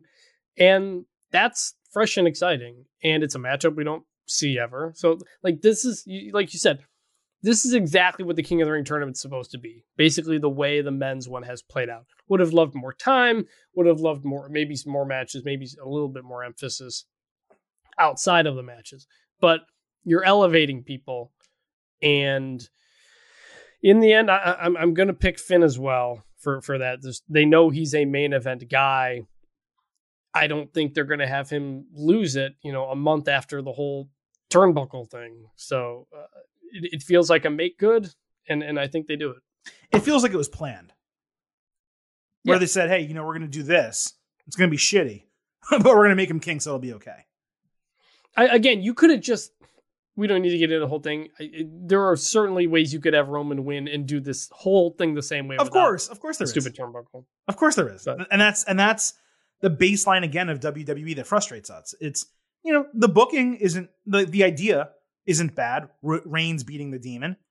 Figure out a better way to do it. I mean, I wouldn't have done it at all, of course, right? But if you're going to do it, you figure out a better way. Have Brock Lesnar be involved somehow. Or honestly, in that situation, Balor should have won the title, but I don't want to get back into that entire rant. But it does seem like this is set up for him. And the idea that WWE on television now, previously it had never been established on TV, but now on TV it's been established Xavier Woods wants to be King of the Ring. Mm-hmm. That is something they can now go back to. Would we love to see him win it on his first try? Of course we would. But if they're going to do this every year, and I hope they do, and honestly, even if it's used for Blood Money in the Sand, the idea of doing the King of the Ring tournament and having a final be at a pay-per-view where it matters like this, it's actually a good idea. So if they start doing this tournament annually, you have Xavier Woods win next year or the year after, at some point in the next couple of years. Because you've established that this means the world to this guy, it's fine for him not to achieve it in his first attempt. Yeah, no, it's a great story. Xavier, this is his favorite thing. He came so close. A year later, he comes back and wins it. That's great. That's exactly what they should do. I just don't think WWE's planning a year out. They're not. Either to do the King of the Ring again or to have Xavier win it. Or even if even if they said, hey, this is what we're going to do, a year from now, who knows if that's going to be the case when they have Keith Lee lose to Baron Corbin, and then they need to build up Keith Lee again. Yeah, so it could certainly change. So they may tell Xavier, "Hey, you're going to lose, but you'll win next." I wouldn't put much stock into that if that's the thought process. For sure. Okay, let's keep going. A few more matches, and they're big ones. Bobby Lashley against Goldberg in a no holds barred match. In Raw, they had a no holds barred interview, which was very corny. It was a split screen deal. Goldberg said he wasn't threatening Lashley's life. He was making promises. Lashley said he's untouchable. Goldberg's not being a good example for Sunberg, and that he'll make him ask for forgiveness. Lashley said no holds barred allows him to end Goldberg's career. This was overly scripted, and it was actually their worst interaction of all of the ones that we've had to this point.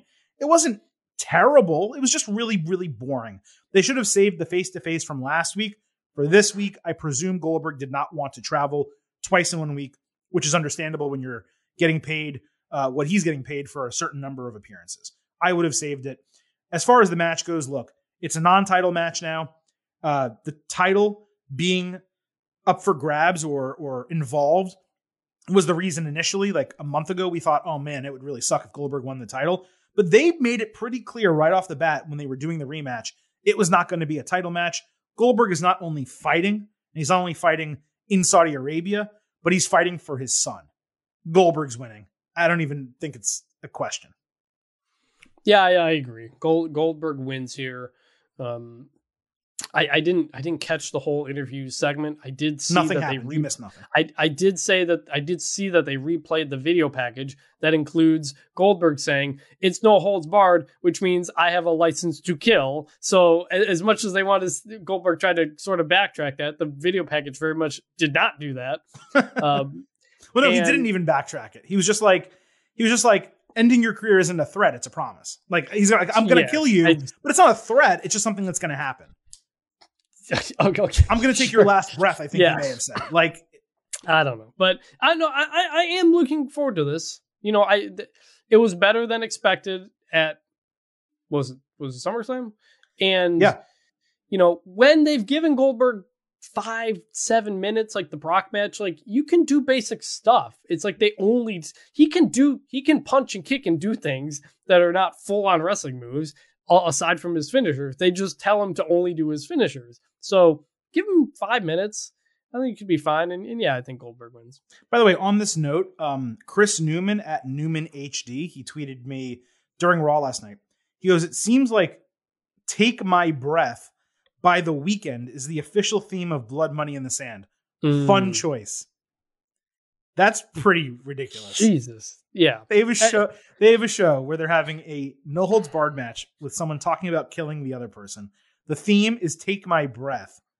And there's also a Hell in a Cell match. I mean, we talked about it last week. I mean, we talked about it toward the end of last week's show if you didn't hear it, but just it's very uncomfortable to be watching Crown Jewel. We call it Blood Money in the Sand for a reason. Like it's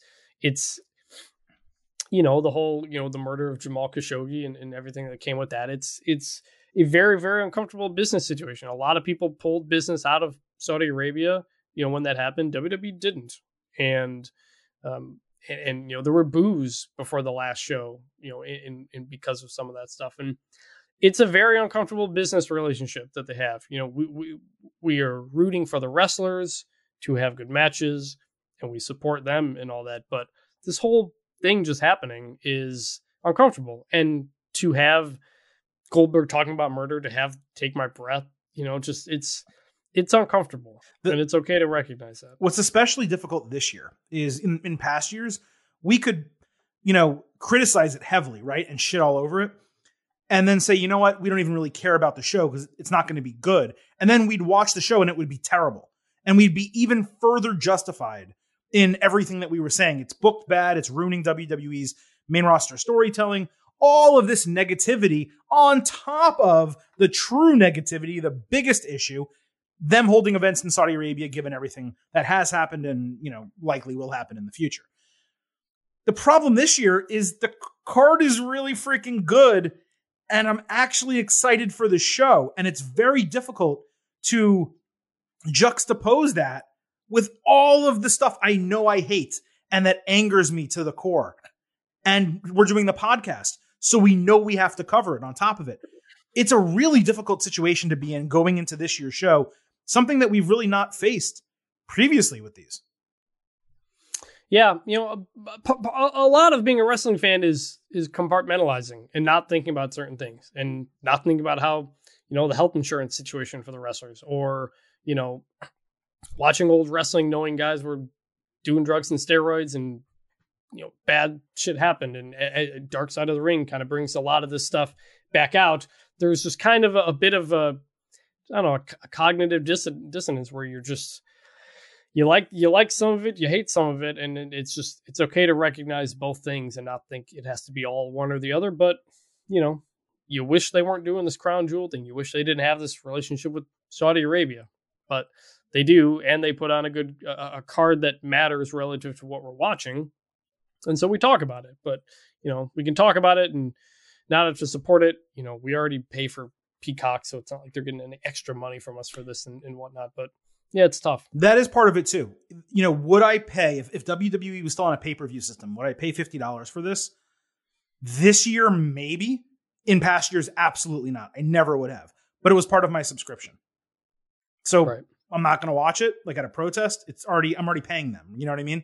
Right. So I guess that was kind of part of it too. But it just always hurts when we're talking about this. Like, we should be honestly going crazy about this card, how good it is. Instead, we're kind of just operating like it's normal, because of the circumstances surrounding everything.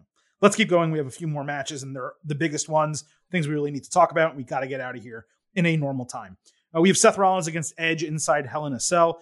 Edge opened SmackDown with an in-ring promo. There was a really long video package. He sat infuriated. Not that Rollins invaded his home, but that he spoiled it. He spoiled the comfort of his living situation.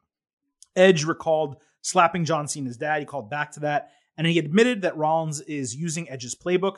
Edge underestimated Rollins, the only one who can match him. He also admitted that Rollins is not Edge light and said he could repay the favor by visiting Becky Lynch and Rue if he wanted, but he's committed to leaving Rollins a husk of a man and scarring his soul.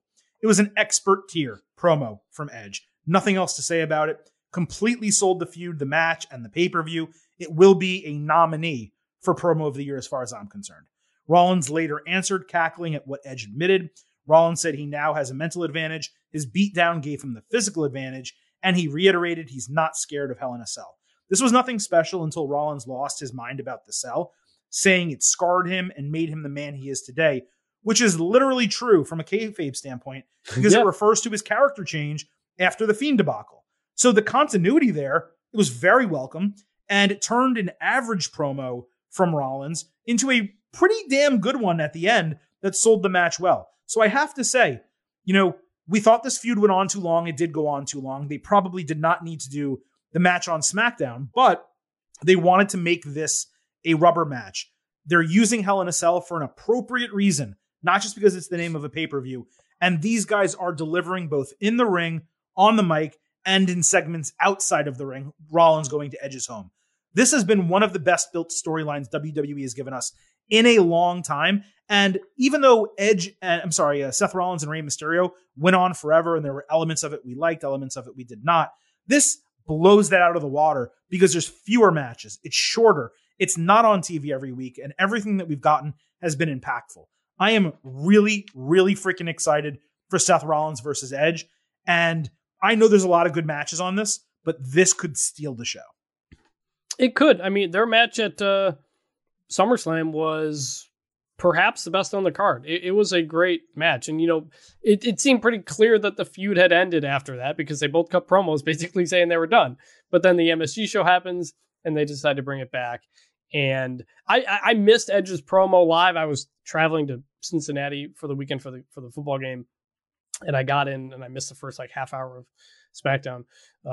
So I haven't seen the full promo, but it's just kind of, there's nothing really left to be said.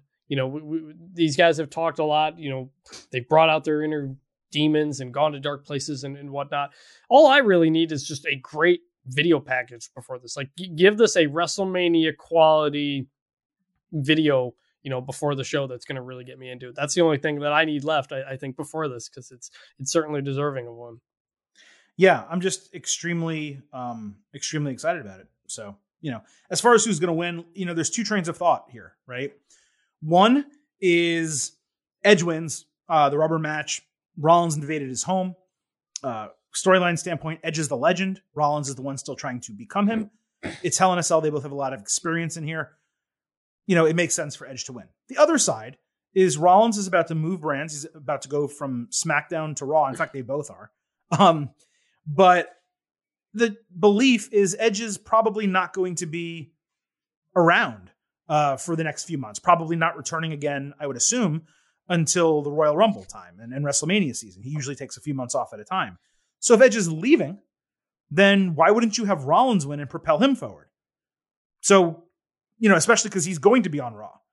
I think what we've learned from this Seth Rollins character is that losses do not affect him. He's basically immune to losing feuds. Mm-hmm. He brushes it off. He comes up with a way in kayfabe to move on, and he does just that. So even though this should probably be a spot in which Edge puts Seth Rollins over, it would be fantastic rub for Rollins. It would be a great way to elevate him into the main event scene on Raw. Maybe make him the Royal Rumble contender for Big E's WWE Championship coming out of this. I actually don't think they do it. I think because it's in Saudi Arabia, it's Blood Money in the Sand 6, they want that really big old school name to get the win. And therefore, I'm going to pick Edge. But if this was at a different show at a different time, I might actually go with Rollins in this spot. You're right. In terms of picking between, I'm going to go with Rollins because it's the end of the feud. The Saudi Arabia crowd, they're already going to we pick Goldberg to win. They're getting Mansoor. I think they give Rollins this win as opposed to Edge in the home crowd. And not much to say. You laid out both sides of it. I'm going to go with Rollins. Okay, let's move over to the WWE Championship. Big E against Drew McIntyre. On Raw, we had Big E and McIntyre against the Dirty Dogs. The faces said they watched last week's footage of their match and admitted to both unnecessarily getting in the other's way. They agreed to coexist, and Big E did his really loud entrance, basically screaming it in Drew's face. I just want to say before we talk about the match, I really enjoyed that the wrestlers admitted to seeing what actually happened and acknowledged that they were wrong. Now, I know they're faces in this case, and it's Big E and Drew McIntyre, two of the biggest faces in the company, but that's good. To be able to look back on the footage and say, oh man, you really didn't punch me, and I'm sorry I took that the wrong way. let's make sure we like forget about that and move forward together. That's great. That's real life, right? It's realistic. Mm-hmm. So I loved that. I hated that we got a rematch here, which we got 2 weeks ago, but I loved that backstage segment. Yeah, no, it was fun. It was a lot. Like, I've enjoyed their general interactions between each other. I think they've played off each other well. So, yeah, that was fun. Okay, and then as far as the match goes, Big E missed a ring apron splash on Robert Roode, but caught Dolph Ziggler, threw him over the barricade. Roode then tossed him into the steps. Roode got a near fall after a neck breaker and did some push-ups for no reason whatsoever. I just wasn't sure. Big E got singled out in the tag team match. McIntyre got the hot tag and tore apart the Dogs with suplexes, neck breakers, and a combo Alabama slam. Roode hit a spine buster, and the Dogs combined for an assisted flying Famouser for a near fall. They were both legal, both of the Dogs, Ziggler and Roode, for far too long. McIntyre then purposely tagged an E so he could hit the big ending for the win. They celebrated, got in each other's faces, shook hands, and kept pulling each other apart to talk trash, or pulling each other back to the other one to talk trash together. For a couple faces, this storyline and the build was solid. No one did a light heel turn. The can they coexist bullshit that we got, that's definitely trite. We get it all the time from WWE. But it was one of the better versions of it. It succeeded in getting me more excited for the match than I otherwise would have been. And it did create some competitive animosity without, again, affecting the actual character of the individuals. The match was good too. I gave it 3 stars and a B-. Nothing wrong with it. Nothing spectacular, but it was a pretty good action with 4 guys who can actually go. Normally, I'd let you get in and talk about the match before we move on. But the pick here is so obvious. There is no freaking way Drew McIntyre is beating Big E when he's going over to SmackDown. And Big E is the WWE champion who just won the title and is staying on Raw. So Big E's definitely winning. For sure. Honestly, I think this could be the match of the night. I think back to... Well, Chris, before you go on. Yeah. This match does have something going for it. It does. Big meaty man slapping me. That's what I want. Oh, we got 2 big meaty men bumping me tonight. It does. And you were waiting for more? That's okay. both of these guys thrive in these situations. I mean, I think about Drew and the Drew Roman match that he had. Drew is really good with big guys because he can do a lot of things that big guys can't do. Just his athletic ability for his size is a bit unique. And the same goes with Big E, to spear out the ring and stuff like that. So I think this is going to be a banger. Big E's going to win for sure, but I think these guys are going to put on a show. And it's a match that I don't think we've seen before. And who knows when we'll ever see it again. So I think they go all out here and you don't save anything. I think it ends up being a heck of a match. Oh, this is no question going to be a banger because there's going to be a lot of beef out there. There's a lot of beef out here. And I should also note, Bobby Lashley, Goldberg, we should not sell that short. Put your meat on my meat, man. Gently now. You're good. Please, gently. Hey, I'm delicate. Because, man, that match, no water, no bread, just beef. He don't want no water. He don't want no bread. All he wants is meat. And I don't really have a prelude for this one, but there's only one sound drop left, so I might as well play it. Don't worry about the shirt. Worry about the meat inside the shirt. That was actually more appropriate for the Big E one. So my point is we sold Goldberg and Lashley short from the meatiness standpoint. So let's not forget, we got 2 matches. 3, I'm sorry. We got 3 matches on this show that are truly big, meaty men bumping meat. And the last one's the main event, of course. I don't want to, cut that one short either. But look, you're right. This has the chance to completely over-deliver in a totally different way than Seth Rollins and Edge inside Hell in a Cell. In fact, all 4 of the main events of this pay-per-view can deliver in a major way. Any of them could be match of the night, and I would not be surprised. That's just the truth. Reigns and Lesnar, we have Lynch, Banks, and Belair. We still have to talk about both of those. Big E and McIntyre, and Rollins and Edge. Any of those could be match of the night, match of the month. Any of them, honestly, could theoretically be a match of the year contender. Not probably actually match of the year, but still, if these matches all get time on this pay-per-view, it's going to be pretty impressive. Yes, and let's hope they do. It's the middle of the day. I know it's late in Saudi Arabia. I don't know what their time, what their nights are like. So hopefully they give a lot of this stuff time. Yeah, I mean, I don't know how long the show is going to go. That's another thing. Right. This is so packed; it should be a 4-hour show. It really should be. Yeah, that's Here's a question: does the Queen's Crown final get over 5 minutes? It does. It does not get over 10 though. I'm looking at like what matches on here go over 15. I mean, Roman versus Brock for sure. Over every match goes over 15, except for Queen's Crown, Raw Tag, and Mansoor Ali, which will probably be right at the 15-minute mark. Well, Roman Brock's going to probably be 20-25. I think so. Then you're looking or at, it's not, or it's the opposite, or they do like a Brock Goldberg type of booking. And by the way, Bobby Lashley Goldberg will be under 15 also. Yes. Oh yeah. Yes. That'll be 9. Sure. That'll be 9 minutes, something like that, including entrances. I mean, I don't know about that, but it'll be 9 minutes in the ring, I think. All right. Yeah. I mean, this could easily be a 4-hour show. Yeah, easily. I mean, there's so much left. Okay, 2 main events, double main event, and at least in my opinion, I mean, you could really pick whatever you want out of what we just read. SmackDown Women's Championship, Becky Lynch versus Sasha Banks versus Bianca Belair. We'll talk about SmackDown because, man, we had Becky Lynch versus Sasha Banks as the main event.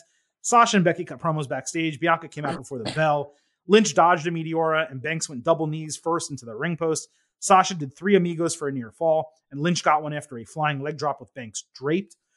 Sasha pulled Becky's shoulder into the post and hit her Meteora on the ring apron into the post, again in the ring, and then again flying off the top rope for a near fall. Lynch ate a backstabber, then countered a sunset flip powerbomb outside with a leg drop on the ring apron. Sasha caught Becky flying off the steps with a bank statement, and she tapped out, but it didn't count at ringside. Sasha hit a great frog splash for a near fall. Lynch added a back exploder, but the referee caught her feet on the ropes. She then hit a flying leg drop for a 2.5 count. So the Meteora and the leg drop, they kept going back and forth with the signature move. I thought that was pretty cool. Becky and Sasha each missed a bunch of moves. Lynch tried to punch Banks, but accidentally hit Belair at ringside. Sasha caught Becky with a Meteora off the announce table, but Lynch blocked a frog splash with double knees for another 2.5 count. Sasha blocked a disarmer, then countered the manhandle slam into a pinning combination near fall. She had a backstabber and a bank statement, but Becky made the ropes. Bianca then whipped Becky's arm as it hung outside the ring. They actually missed the spot, which was unfortunate. And Lynch got distracted because of that. Sasha hit one more backstabber for the clean win over the champion in 18 minutes. Again, 18-minute match. Felt like it was 25 because it was absolutely nonstop. The crowd was hanging on every single move in this match. It was not loud, though the camera acoustics in that arena were weird all night, but it was clearly very, very engaged. The match was an absolute banger. I'm going to go 4.25 stars and an A. If you told me it was better than that, I would not argue with you. I loved how they tried to each hit their signatures in different ways. They gave us a clean enough finish as they could, given the circumstance of having this triple threat match. I was a bit surprised and dismayed to see Becky lose here as the champion in a non-title match. But considering she's moving over to Raw next week, I get at least what they were thinking. It's just not what I would have done. But this was an absolute banger of a match. Pay-per-view main event quality on any show. This could have been a WrestleMania match, could have been a SummerSlam match, obviously with a little bit more time and a clean finish. But this was incredible. I absolutely, as you can tell, loved it. Yeah, there's not much else to say. I mean, you laid out the whole match. It was great. And we got a finish. Like, it was a hidden interference finish, which is the kind of thing I mentioned is okay to do as opposed to the obvious disqualification interference. And it's a complete opposite of the finish we got from Charlotte and Bianca, where it's just someone just being like, we're done. And the match ends. This, you got a pin, and it's fine. And guess what? No, Becky Lynch is not hurt by losing this match. You know why? Because she's Becky freaking Lynch. People can lose and be fine. So this was really good. Just really, really good stuff. It was weird afterward because it went from that into the Roman Brock thing without commercials, that Adam Pearce comes up and starts telling people to put chairs and stuff in the ring. And it kind of deflated the moment a bit from the awesome women's match. But, you know, still just tremendous job by the way. They didn't get a chance to let it linger. It's something that AEW messes up all the time. They just immediately cut off of the match and go into another segment. And you're like, wait, I want to see like one person be relieved, another person be happy, another person be sad and angry. Like, you know, the reactions are just as much a part of wrestling as the wrestling itself. But man, oh man, like these women's main events on SmackDown and Raw, incredible. 2 great women's matches, top tier. Totally. It was awesome. Now, as far as this match goes, Chris, it's really tough. The one thing I do know is Bianca Belair is not winning the title. At least I don't think she is. Now, is there a scenario where Belair wins the title and then she literally swaps with Charlotte, like we were talking about Becky doing with Charlotte? Right. I guess that's possible. I think it would be weird to do that in this triple threat scenario when you have both Bianca Belair and Becky Lynch going over to Raw. I think that would be strange. So because of that, and even going back to what we talked about earlier with what's Charlotte Flair going to do considering she retained the title, I think the booking I laid out is what's going to happen. In this match, I think we have Sasha Banks pin Becky Lynch to win the SmackDown Women's Championship. That gives her the title as the strongest woman still remaining on SmackDown, with Charlotte Flair, of course, coming in. Then, Raw on Monday, I think Flair is forced to defend the title. She puts it up against Bianca Belair. Belair beats her. Flair goes over to SmackDown as no longer the champion. That's what I think is going to happen. I could totally see it being any other way. I could see Becky retaining by pinning Sasha. Given that they're not going to be on the same show, it probably doesn't matter. I could see Bianca Belair winning and them doing the trade that we talked about. I think what I laid out is the most likely of the 3 scenarios. It's tough, and that's why this whole drafting just makes this all so weird. When you have, again, we mentioned it last week, I think, specifically named Raw and SmackDown titles as opposed to Universal titles and women's titles or whatever, makes it a little bit harder, I think. I think Becky wins. I think they keep that going, and then what plays out, like you said, Bianca probably beats Charlotte on Monday. It's tough. Like, Bianca's not winning this because she's dealing with 3 different heels, you know, around her in this whole picture. It doesn't make sense to put her over quite yet. Monday would make more sense. You know, you kind of set her up that way as different people are going different ways. Having Bianca win in this situation, given, you know, going to Raw, would make it a bit weird. So I think what happens is similar to what you said, but I think Becky wins. If Bianca Belair takes the fall in this match, are you going to be upset? In the moment, yes, but I could totally see it happening in a way where Bianca gets pinned and then comes back and wins on Monday, like they so often do with Money in the Bank cash-ins and stuff like that. Someone loses in the show and then comes back to cash in, something they kind of typically do. So in the moment, I'm going to be annoyed Bianca wins. I don't think it changes what I think could happen, but I think she's the one who could probably least afford to get pinned. Sasha is made, you know, she can take the pin and be fine, just like Becky took the pin on SmackDown. So you don't need to do it. I certainly think it's possible they do it as a way to make good with her winning on Monday. I think for me, it's circumstantial. There was a Elimination Chamber match back in the day where John Cena entered as the WWE champion and he was the first person eliminated. And in order to do that, he took finishers from 3 different guys. He took like a spear from Edge, a 619, I think, from Rey Mysterio, and like another move from someone else, right? Maybe an RKO, whatever the case.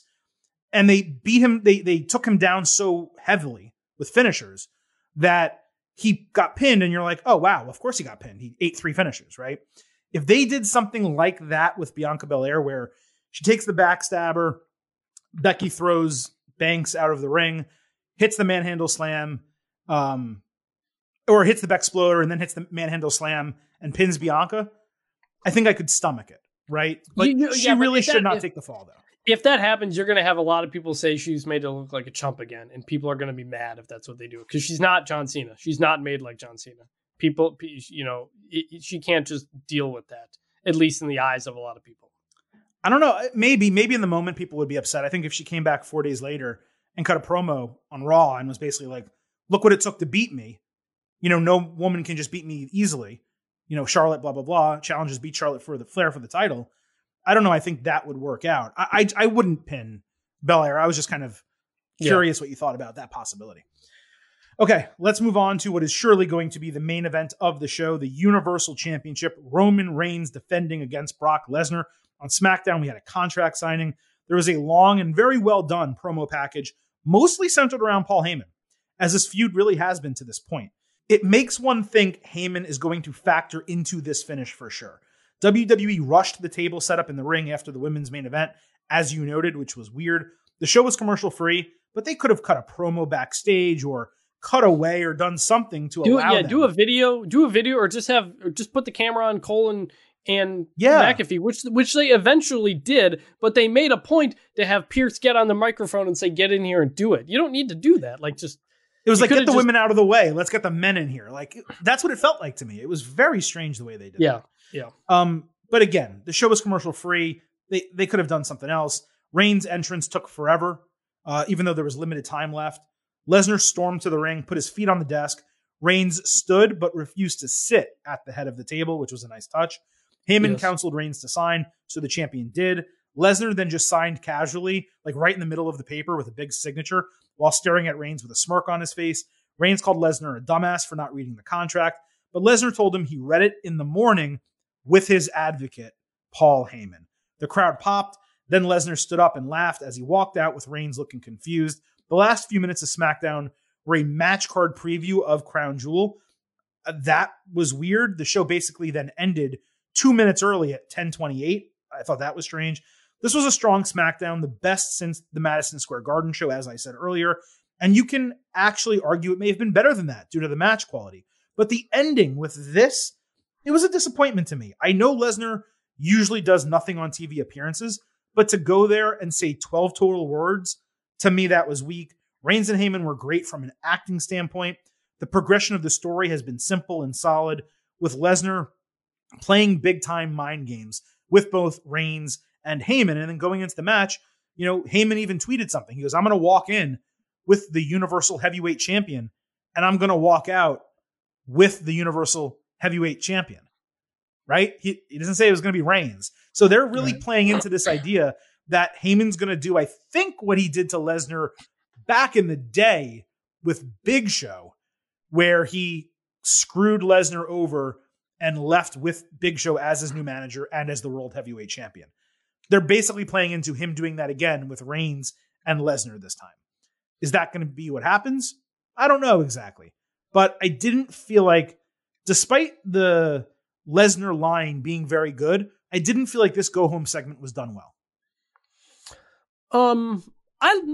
It was weird how it ended, but I liked it in the moment. I mean, Brock delivered that line so well. Just with my advocate, Paul Heyman, and with a big smile on his face, and left. I like Brock when he talks. Brock can be a good talker if he keeps it short and sweet, and that's what he did there. And Roman Reigns' facial expressions throughout every Brock moment have been so good. From the moment he arrived to this, it's the only time he doesn't look confident. It's the only time he looks scared. When John Cena first shows up, Roman isn't scared. He's mostly just annoyed at him. He smiles during the promos when Cena's cutting promos on him. With Brock, he's uncomfortable. And it's such a great job by him to paint the moment and how this moment is different than the other situations he's been in. You mentioned the Paul Heyman Big Show Lesnar thing. I was thinking back to when he turned on CM Punk in a Money in the Bank, which led to Lesnar versus CM Punk down the road. Do we want to get into our predictions here now? Go for it. I think Heyman sets up as if he's about to turn on Roman in this match and then turns on Brock. And then Roman wins. I think he has indeed been playing both of them the whole time, but he does side with Roman in the end as what was his grand plan. And I think Roman comes out with Paul Heyman's help. I think that's exactly dead on. I didn't think we were going to have the exact same booking idea, but That's what I think happens. I think it's revealed at the end of this that Heyman has been playing both sides, but he's been doing it with Roman Reigns' knowledge. Like once Lesnar came back, Heyman maybe, convinced Reigns, hey, look, no, I didn't have anything to do with it, but let's use this to our advantage. Let's make him think that you're actually bothered by all of this. Let's play it up for the crowd. And, he thinks he's going to help him. Now, Heyman, credit where it's due for both Lesnar and Reigns. He doesn't get involved in the matches. He doesn't pull people's legs. He doesn't put legs on ropes. He doesn't hit them with a title at ringside. He does not do any of those things. He didn't do it for Brock, and he doesn't do it for Roman, mostly because those guys are super strong. And you don't want them to look like they need a manager's help or an advocate's help or whatever his new title is. What's his new title? They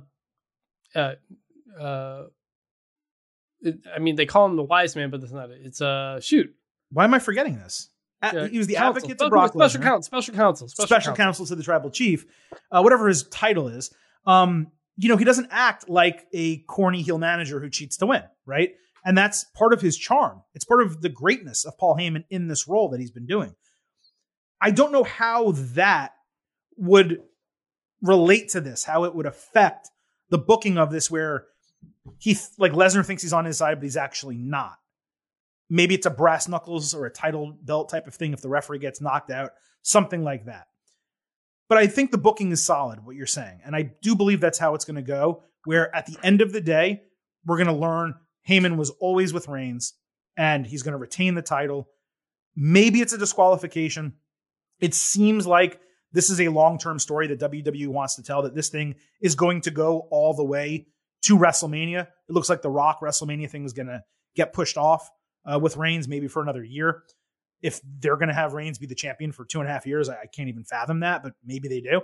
But it does seem like this is going to get pushed off, and this is not going to be the end of Brock Lesnar's return. He signed a new deal, so he's back.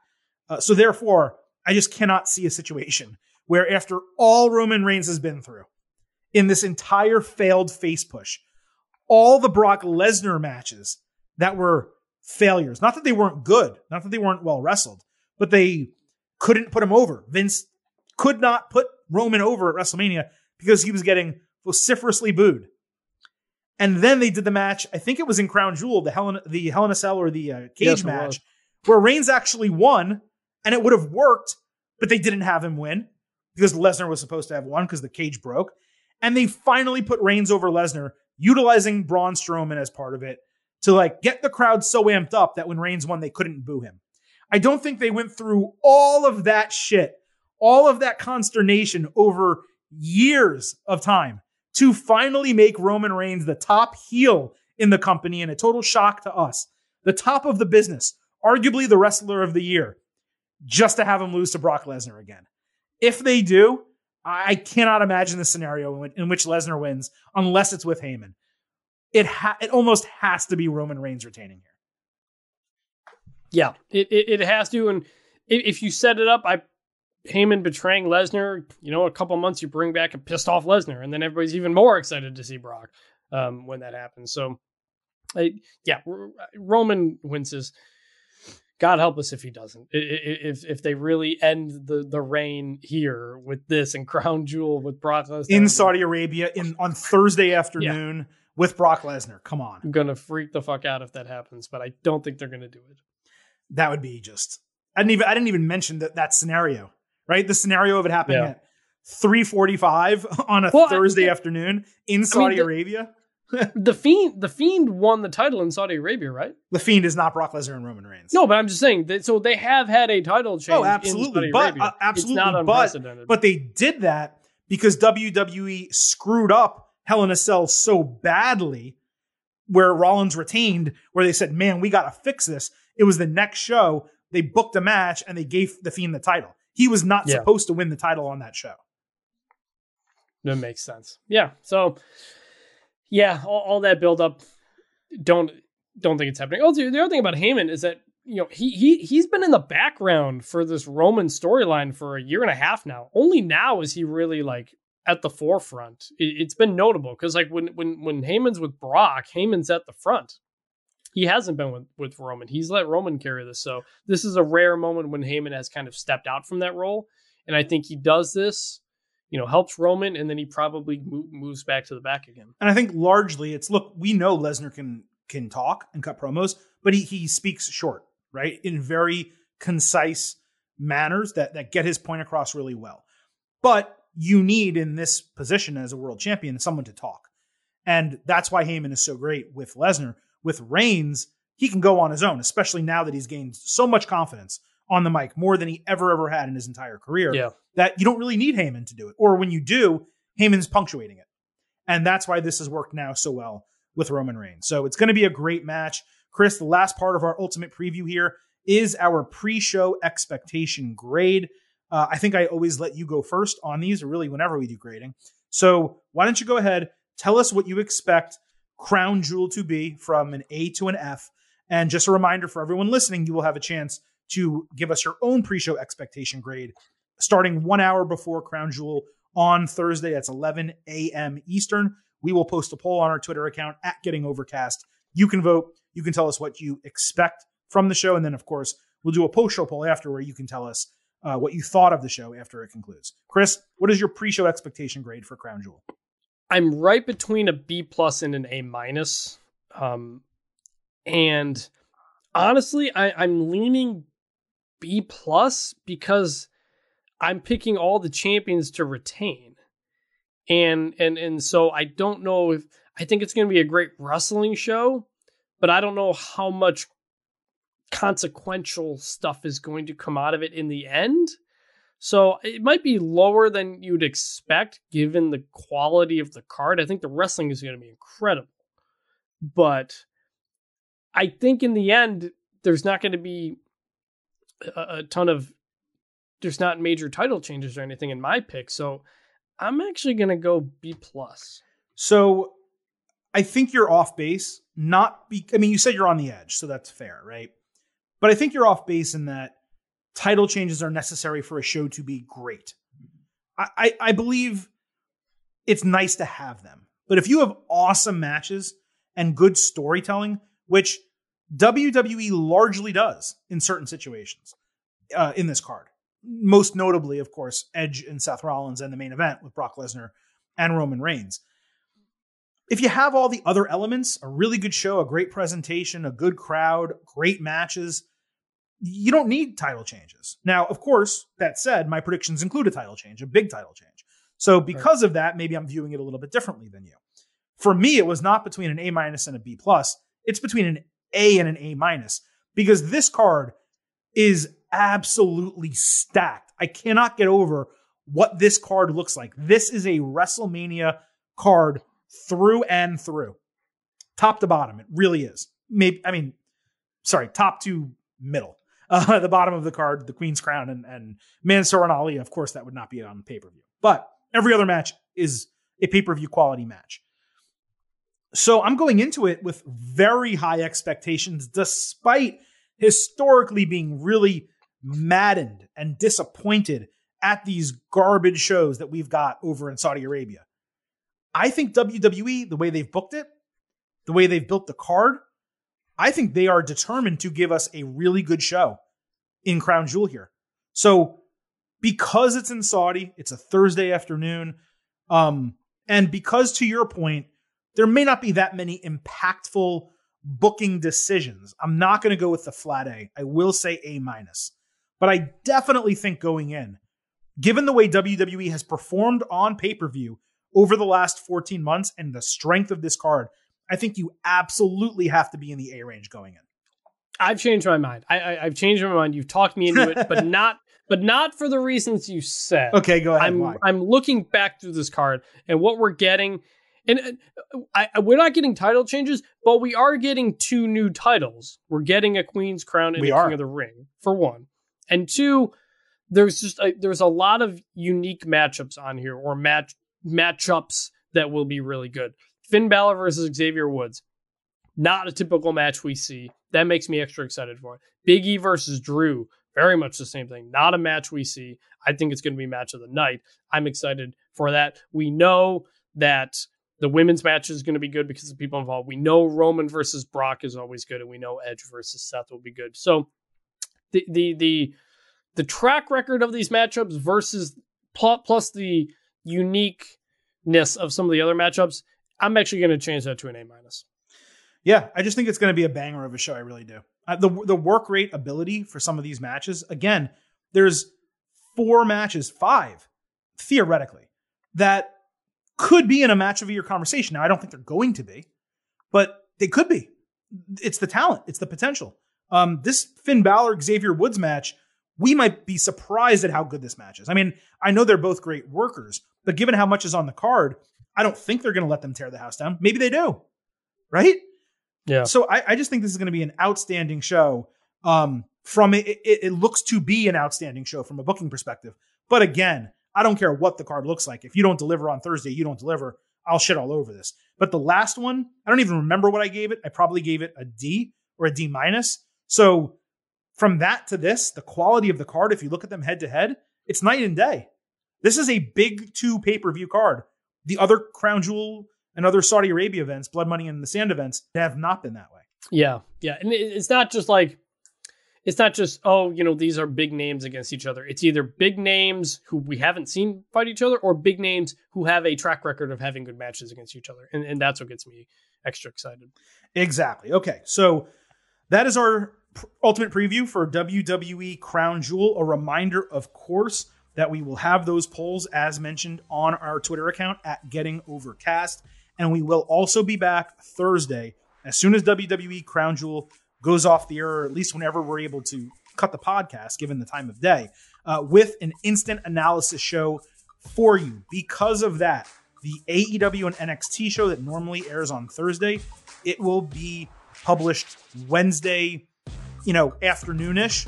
So you'll be able to hear thoughts from Dynamite, Rampage, and this week's latest edition of NXT 1 week before NXT Halloween Havoc. So yeah, that is really it for today. Loaded show. We did go a little bit long, so let me get us out of here. Do not forget to follow us on Twitter at GettingOverCast, and please remember that Getting Over. So leave those 5-star ratings and reviews for us on Apple Podcasts. Tell people how much you love the show, how excited you are for our instant analysis coming up on Thursday. So that's it. I'll leave you all to enjoy this week in wrestling. For Vintage Chris Vanini, this is the Silver King, Adam Silverstein. We will see you on Wednesday and again on Thursday. But at this point, I'm just going to leave you with 3 final moves. Bye for now.